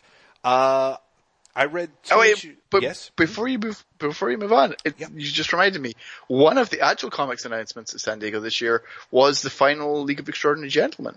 Oh, right. Yeah. Which is yet another Alan Moore retires from comics comic. Mm-hmm. But this time, Kevin O'Neill is apparently retiring from comics as well. He's taking Kevin O'Neill with him. Did you see that announcement or not? I did see that announcement, yeah. They're both saying it's their final comic. And also, you can totally tell that Alan Moore wrote the announcement because it's so self-conscious. It's hilarious. I've got to have to see if I can find the press announcement for it. Oh, come on, don't let me down. This is when I find out I deleted it and I won't be able to have it anymore. Yeah, I probably did, cause it's... I think I did as well, cause that was the mailer from Top Shelf or whatever. Yep. I got it. Is Chris Starro still doing those? Let's see. Yeah. Yeah, Go Out with a Bang. No, but it says the thing about, Tempest. it's got the whole thing about, I'm trying to find the actual press release, and I can't. This is really annoying. Mm-hmm. Because the actual press release goes on about how it is, he's finally leaving, a medium intended for dim-wit, like half-wits and children or something like that. Yeah, exactly. Honestly, I read that and I was like, oh shit, Alan Moore has so many issues that he clearly wrote this. Yeah. Where is that? That's really annoying. Yeah, that's right. The world's most accomplished and bad-tempered artist-writer team. Yep. Will use their most stylistically adventurous outing yet to display the glories of the medium they are leaving. Yep. To demonstrate the excitement that attracted them to the field to the first place and to analyze critically and entertainingly the reasons for their departure. So, yeah. Wait, do you actually have the thing right there? I think so, although I can't find the part where he talks about the half-wits or whatever. Yes. Commencing as a 6-issue run of unfashionable, outmoded and flimsy children's comics that will make you appear emotionally backwards if you read them on the bus. Alan Moore really does have issues. I kind of love it. Oh man, it's so funny.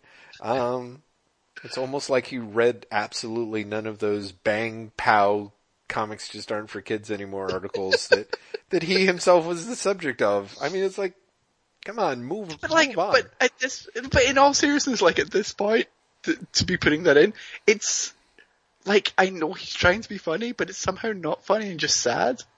Well, I don't know about it's sad, but it's not funny. You know what I mean? Like, I'm like, Alan Moore, like, I don't know about you, but I sit next to 60-year-old women playing Candy Crush. You know what I mean? Like, comic books look like, I'm fucking reading the Encyclopedia Britannica compared to what most people are doing on their phones on the bus now.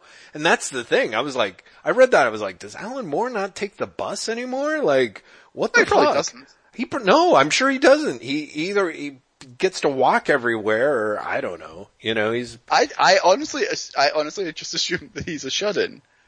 Oh no, he walks around all over. You don't keep a beard like that if you're not going to terrify children. Believe me, Graham. To be fair, I was going to say you are the one with the beard, so you would know. See, there you go. We both dash. It's like a photo finish across the punchline.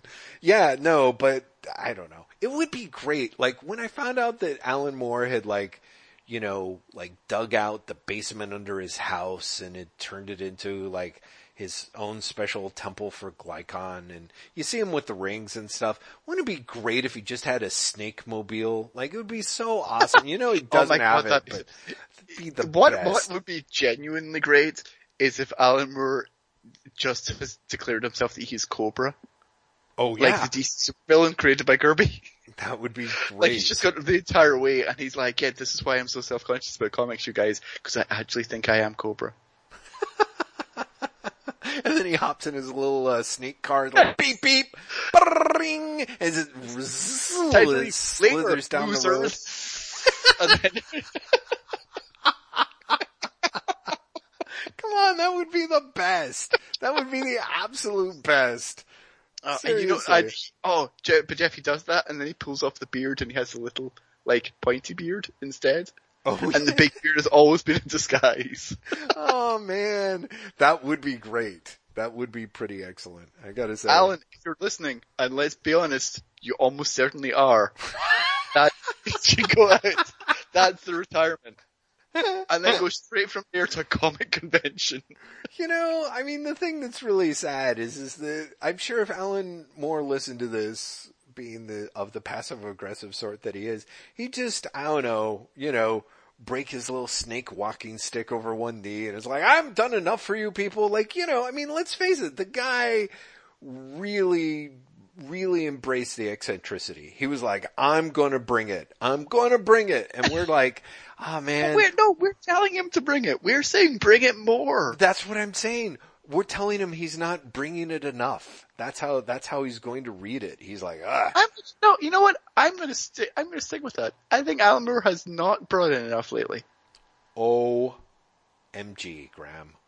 OMG. What absolutely nuts thing has Alan Moore done in the last 5 years? He's settled down. He's become like the grand old curmudgeon of comics. I don't know. Well, okay, first off, we don't see him walking around town, so we don't know what the hell he might be wearing. I mean, let's face it. He's wearing like a big old black overcoat. Well, maybe. Yeah, right. And probably a scarf. Some Doc Martens. Right. And that's all anyone sees. Yeah. And then he'll go and make more of the films remember he was making films for ages? Yeah. Like, and there'd always be the story in Bleeding Cool, and it'd always be like, and it's a prostitute or a stripper. And it's a prostitute or stripper, but it's their inner life. And it's another film, and it's a prostitute or a stripper and their inner life. And I could never tell if it was the same film or if it was multiple films. Well, see, because they were like, it's part of a sequence, and you're like, is it though? Is it the same? I genuinely can't tell. Are you doing? What? Let's face it. He's doing that, and he's over the back of it like a blonde woman's, like she's reading something, and he's reading that. But that's it. Like I want Alan Moore to be like one last moment of absolutely balls out insanity. Okay, first off, Graham, I think you really are forgetting how he dressed for his own wedding, and not many people, including him, are going to be able to top that. Hey, Jeff, not only have I forgotten, I don't think I know. Oh, you didn't see how he was here, let's see if we can let's just Google Alan Moore, wedding photo, and let's see if it's on there. Cause it's... Okay.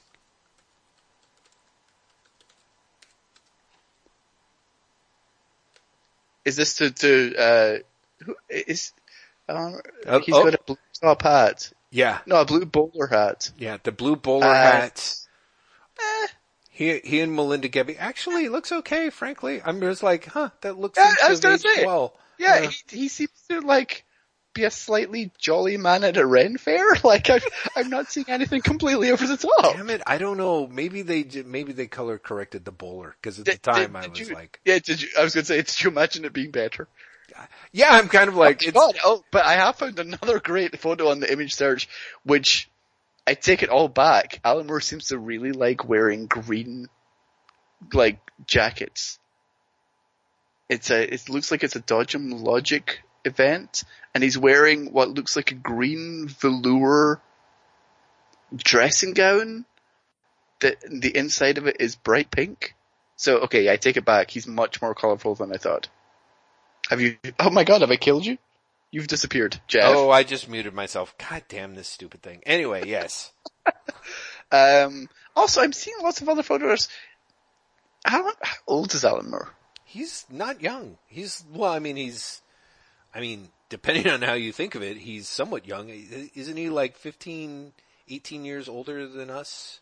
Or than I, sorry, in 20. Yeah, he's 22 years old. He's 21 years old than me. He's He was born in 53, so he's 63 years old. Yeah, 63 years old. So, he's not young. But yeah, definitely he grayed up. So at some points he does. It's just, there's definitely photographs here which, shall we say, are not flattering. Yes. Like, yeah, make him look like, he's been sick. I was going to say he's been Steve Bannon, but let's go with he's been sick. He's been sick of comics. It's like, he's been sick of DC. Well, he should be sick of DC, let's face it. But let's not get into that. What else did I read? Graham, I can't talk about it now because we have to save it for the podcast. But when I was like plowing through shit, I read most of Starbrand New Universe Volume 1, but I didn't finish. And of course at one point, no, we're going to do that. Not next week, because next week's a Baxter Building. The week after that, we are definitely doing a fucking Starbrand episode, Jeff. Yeah. And not next week, because next week I believe is the skip week for Jeff's operation. But Is it? Yeah. Oh, god damn it. Sorry, man. There's August. To be fair, we did know August was going to be nuts. Yeah, exactly. But yes. Yeah. Holy crap. Yeah. Yes. Yep. But no, we are definitely going to do a Starbrand episode because Jeff. Yes. No, Graham. I know, right? Holy shit. Reading a bunch of those at a go is like, holy shit. Interestingly enough, I also ended up reading, Benjamin Marra's American Blood, which is, definitely, it's a collection of Marra's, work that he published himself under, I think, the Traditional Comics banner, including like 2 issues of Gangster Rap Posse and, his crazy barbarian comic, his crazy, super crudely drawn children's TV show comic that seems like he's trying to out Johnny Ryan, and then, the extreme adventures of Maureen O'Dowd. A lot of stuff that's very, interesting and also distressing. Like, I think Mara's whole point is to try and recapture a certain, vitality, I suppose, of sort of the crude and amateurish, like, there's something like it's not really, he's like, I'm not doing outsider art because I know my influences, but at the same time, it's packed full of, somebody the other day, God, I wish I knew who was talking about how they felt that because of social media, a lot of comic artists had gotten a lot less, transgressive, that the transgression in today's comics is actually pretty much weak sauce, which may just be people being nostalgic for their libertine pasts, I think. But there is something about Mara's work that is very, which rightfully has been derided by a lot of people, I think, for the non-ironic racism of Gangster Rap Posse, or a lot of the other stuff that seems to be mitigated by him being like, no, like, look, I hate everyone and everything, and I'm making fun of everything, and it's all just transgression. Oh, right, he did Lincoln Washington Free Man, which is just a terrible, I'm surprised people weren't, publishing panels of that after, the Game of Thrones guys had announced they were doing Confederacy, which, oh boy, those guys. So yeah, little bits of things, but not a lot of 2 issues of Walking Dead, and God help me, I enjoyed them. So again, as everyone knows from listening to me for a while, please ignore Jeff's opinions. Thank you very much. Jeff. But yes. Jeff, manga poverty, is that what it's called? Oh, yes. Yeah. Manga poverty or, yeah, shit. That's right. It's called manga poverty? Hold on. I'm looking at it. No. Will manga exist 10 years from now? Manga poverty. Yeah, exactly. Yeah. Yep. That's a depressing book. Also, he's nuts. Yeah. Listeners may or may not remember, because it has been like 3 weeks since the last episode. I totally forgot. Jeff was reading Manga Poverty, and told me I should read it. Yeah. And what Manga Poverty is it's a book by the guy who created Blackjack. Not quite. Is it not? No, it's... the guy who wrote Blackjack or worked or... He definitely... Oh no, give my regards to Blackjack. Thank you. Yeah, exactly. So... about how manga is a dying industry, and which then pivots into his plan to save manga by doing it digitally, and is like the first half of it really is genuinely depressing because he's basically like, oh no, this industry is dying. Yeah. Like no one can make any money. Everyone is basically losing money in order to work on manga. Including the creators, including the publishers. Right. You do not have the rights you think you have. You're basically fucked. And then the second half of it becomes this weird, almost comedy about this inept man being like, but the internet will save everything. P.S. I know nothing about the internet. And you didn't tell me about that second half. And so when it was happening, I was like, what has happened to this book? Well, it's a very interesting book in that way, right? Because you realize how much the first part of it is, like the whole thing becomes a kind of, I think he mentions, it sounds like it grew out of a series of essays that he was writing for the blog, for the manga website that he was running at one point. And so there's a way in which it sort of feels like kind of a calculated marketing pitch. By the time you get to the end of it, you're like, oh my goodness, I've got to support this and go to this, Japanese website in order to get all this untranslated manga. Interestingly enough, the guy who translated this, Dan Lafferty, there is an American equivalent of this, basically. Dan Luffy, also did the translations of Give My Regards to Blackjack on a manga site that I forget is called something like Translating Manga or Manga Translation or something. And it essentially takes Shuho's model and does it, like, interestingly enough, Shuho's next step is he basically opened up his work to amateur, translators and is like, essentially translate my books, publish them on the site, on the American version of this site, and you get a cut of the profits. So Luffy did translation for all of Give My Regards to Blackjack, the digital editions, which is interesting because I believe they were also being published in print by Kodansha. And then as well as a variety of other works by Shuho. Like the stuff that Shuho talks about, if you go on Amazon and look at it, you can get digital copies of it, which is very strange. Anyway, sorry. So yeah, it's kind of depressing and fascinating, in that first half, right? I mean, admittedly, if you want to focus on the crazy comedy part of the second half, that's also pretty amazing as well. But, for me, I think for someone for whom, the whole manga industry, it seems like over the last 10 years, ever since it broke big, post 2000 with Tokyo Pop and stuff, so many people have been saying like, we just have to do what the Japanese do. We just have to do it on the Japanese model. There's, especially in the internet in the last month, there's been so many people being like, well, manga will save everything. And you're like, but no. Yeah. Yeah. And then you read this book and you're like, really not. It's like, this is a terrible system. Yeah.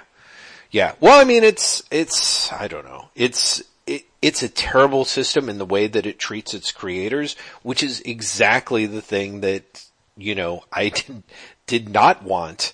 I mean, the thing that I most want the American comics industry to change. And then when you look at this, the amount in which, artists go into debt on their own cost of living, to say nothing of the amount of work they have to do, which is a whole other thing. But yeah, it's astounding. It really is. We will work you to the bone and you will actually end up paying us for it. Yeah. Yeah. It's insane, right? All with but maybe your thing will be a hit, in which case you'll be able to pay off your debt. Yeah. Not even you'll be a success, you'll be able to pay off the debt you'll have gotten working on this in the first place. Yeah. It's nuts!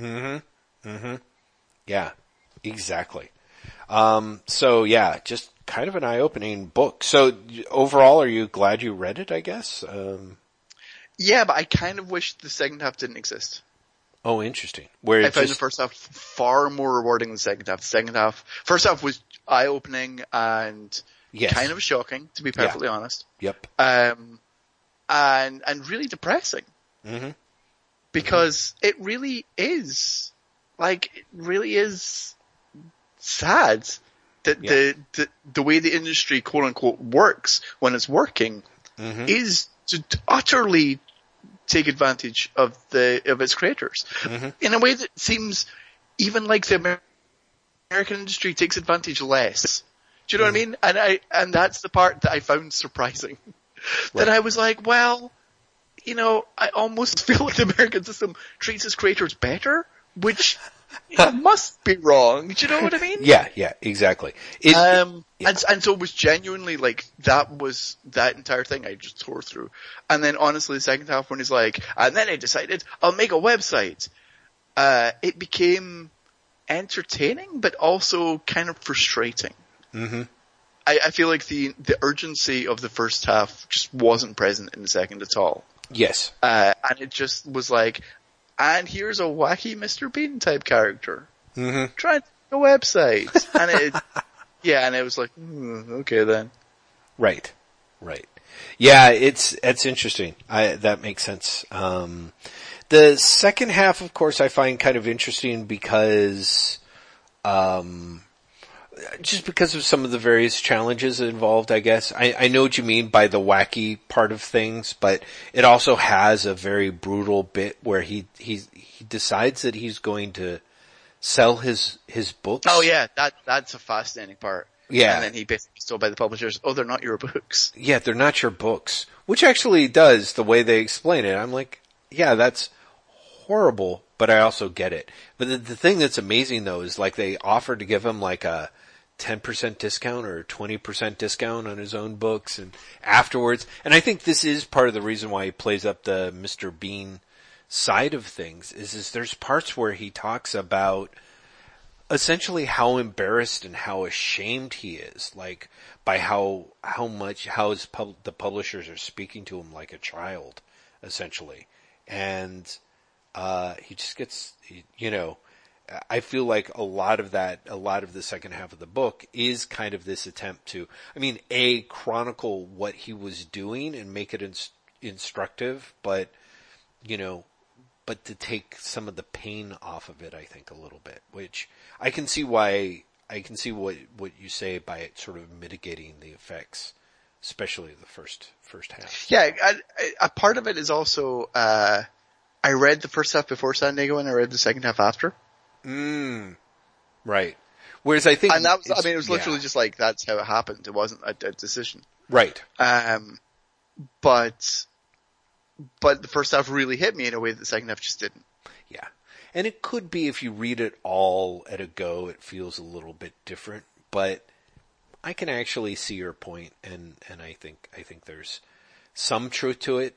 It's definitely, I think, almost required reading just for the first half. Well, yeah, I was going to say that. So I got it at least. I don't know how you read it, but I got it on Kindle. Mm-hmm. At your suggestion, and it's not that expensive. I seem to remember in Kindle. Yeah, and basically anyone who's interested in the business side of comics and is curious about manga, it really is a must read. Yeah, I think so too. I think it's only something like $3.99 or something. Yeah, but that first half is amazing. Yeah, it absolutely is. It's $2.99 in fact. So yeah, it is. That first half is blistering. So I will definitely put a link in the show notes and people should check it out, I think. And Graham, that puts us, I think, right up against it, right? Yes, let's call it, because both of us have work tomorrow. It's a school night. It is a school night. My goodness. So I will say we're not back next week. That's right. So actually, we should check this. We should check that we're not. We should check when you're I know I'm Your not. thing actually is. My- No, you're not? Yeah, my thing is next Friday, the 11th, and I'm going to be. Yeah, you're not going to be in any state to do anything. I really don't think so. Yeah. So we will be back in 2 weeks. In 2 weeks with a Baxter Building. Yes. It will, at that point, it's very funny. The last time we did a Baxter Building, it was only 3 weeks between them. And this time it's going to be close to 2 months. Yeah, exactly. We're just going to be like, who's this Fantastic Four again? I don't understand. Yeah, so. We're doing the last issues of the Burn Fantastic Four. I know, that's kind of a shocker to me. It'll be really interesting. It's 285 to 295, I think we're doing. I think so. Do you want to? Yeah. If you stall for us and all. No, it is. It's 285 to 295. Okay. But yeah, that's going to be a big deal. But that's 2 weeks. Until then, this is when I tell you that there will be show notes for this episode and every episode. Asterisk, since we did a relaunch a couple of years ago, so, like close asterisk, at waitwhatpodcast.com. There is also a Tumblr at waitwhatpod.tumblr.com where I post absolutely random things, bits and bobs from what I've been reading on the comics internet, and maybe Jeff will do the same when he's recovering from surgery. Yeah. And if I's kind of pain meds, we can only hope. I'm hoping. We also have a Twitter at waitwhatpodcasts. Jeff has a Twitter at lazybastard at LAZYBASTID. I have a Twitter at Graham M at GRAEMEM. I always forget the last M. And at Jeff's Twitter, please make a point of wishing him good luck in his surgery on you said it was the 11th? Yes. We also have a Patreon. This is a Patreon supported podcast. And because I've said the magical word Patreon, Jeff has something to tell you. Yes, I do. We are so grateful to all of our fine listeners who continue to make this long voyage worthwhile. I mean, at least for me, I'm sure Graham's kind of hoping that I die and I could be replaced with someone else. But that's the great thing about surgery. It may happen. Oh God, don't say that. I realized I was like, oh, this is bad. I'm going down this road. I gotta go down here, but Graham's just gonna be mortified, so. Yeah. No, don't you? Anyway. No. This would be horrible. Just imagine if this happens. Boy, everybody, if it does, you've got a great pull quote. No. There's Jeff being all glib, like, he died. Ladies and gentlemen, it's my sad duty to tell you that we recorded this 2 weeks ago, and since then I've said a tragic accident. Oh my God! Shut up! Finish your Patreon spiel. Yes, anyway, so we are super grateful to all of our listeners, but we have to say that we owe a huge debt of gratitude to the wonderful group of people at Patreon for throwing us a little bit of cash here and there, which managed to keep us motivated and allow me to stay out of comic book related debt. And but only just. Oh, God, this month it's shockingly close. We're thankful to all of them, but especially to the kind crew at the American Ninth Art Studios, as well as Empress Audrey, Queen of the Galaxy. Their continuing support of this podcast is very much appreciated, as is their continuing mercy towards our celestial existence. Thank you. Graham? I like what you're doing with that now, Jeff. We will be back in a couple of weeks. Jeff will be minus an important bodily organ. What? I'm going to try and... Graham, what kind of... Do you know something I don't? Because that's not... I'm not having something removed. I just want to say, like, okay, I gotta say, me dying, I have no problem with that, but this whole thing you were going with, I'm like, what? Jeff, anytime you have surgery, they take something out. That's just what happens. I guess they... are they? I mean, not really. Like, for yours, not really. I was about to say, I think mine isn't. It's kind of... I was going to go into far too much detail there. Nobody needs to hear that in the podcast. Yeah, they're going to just rearrange things inside you. Yeah, basically. But it's more of a joke when you say that when someone has surgery, they're always taking something out. Never mind. Jeff will be here with all of his major bodily organs.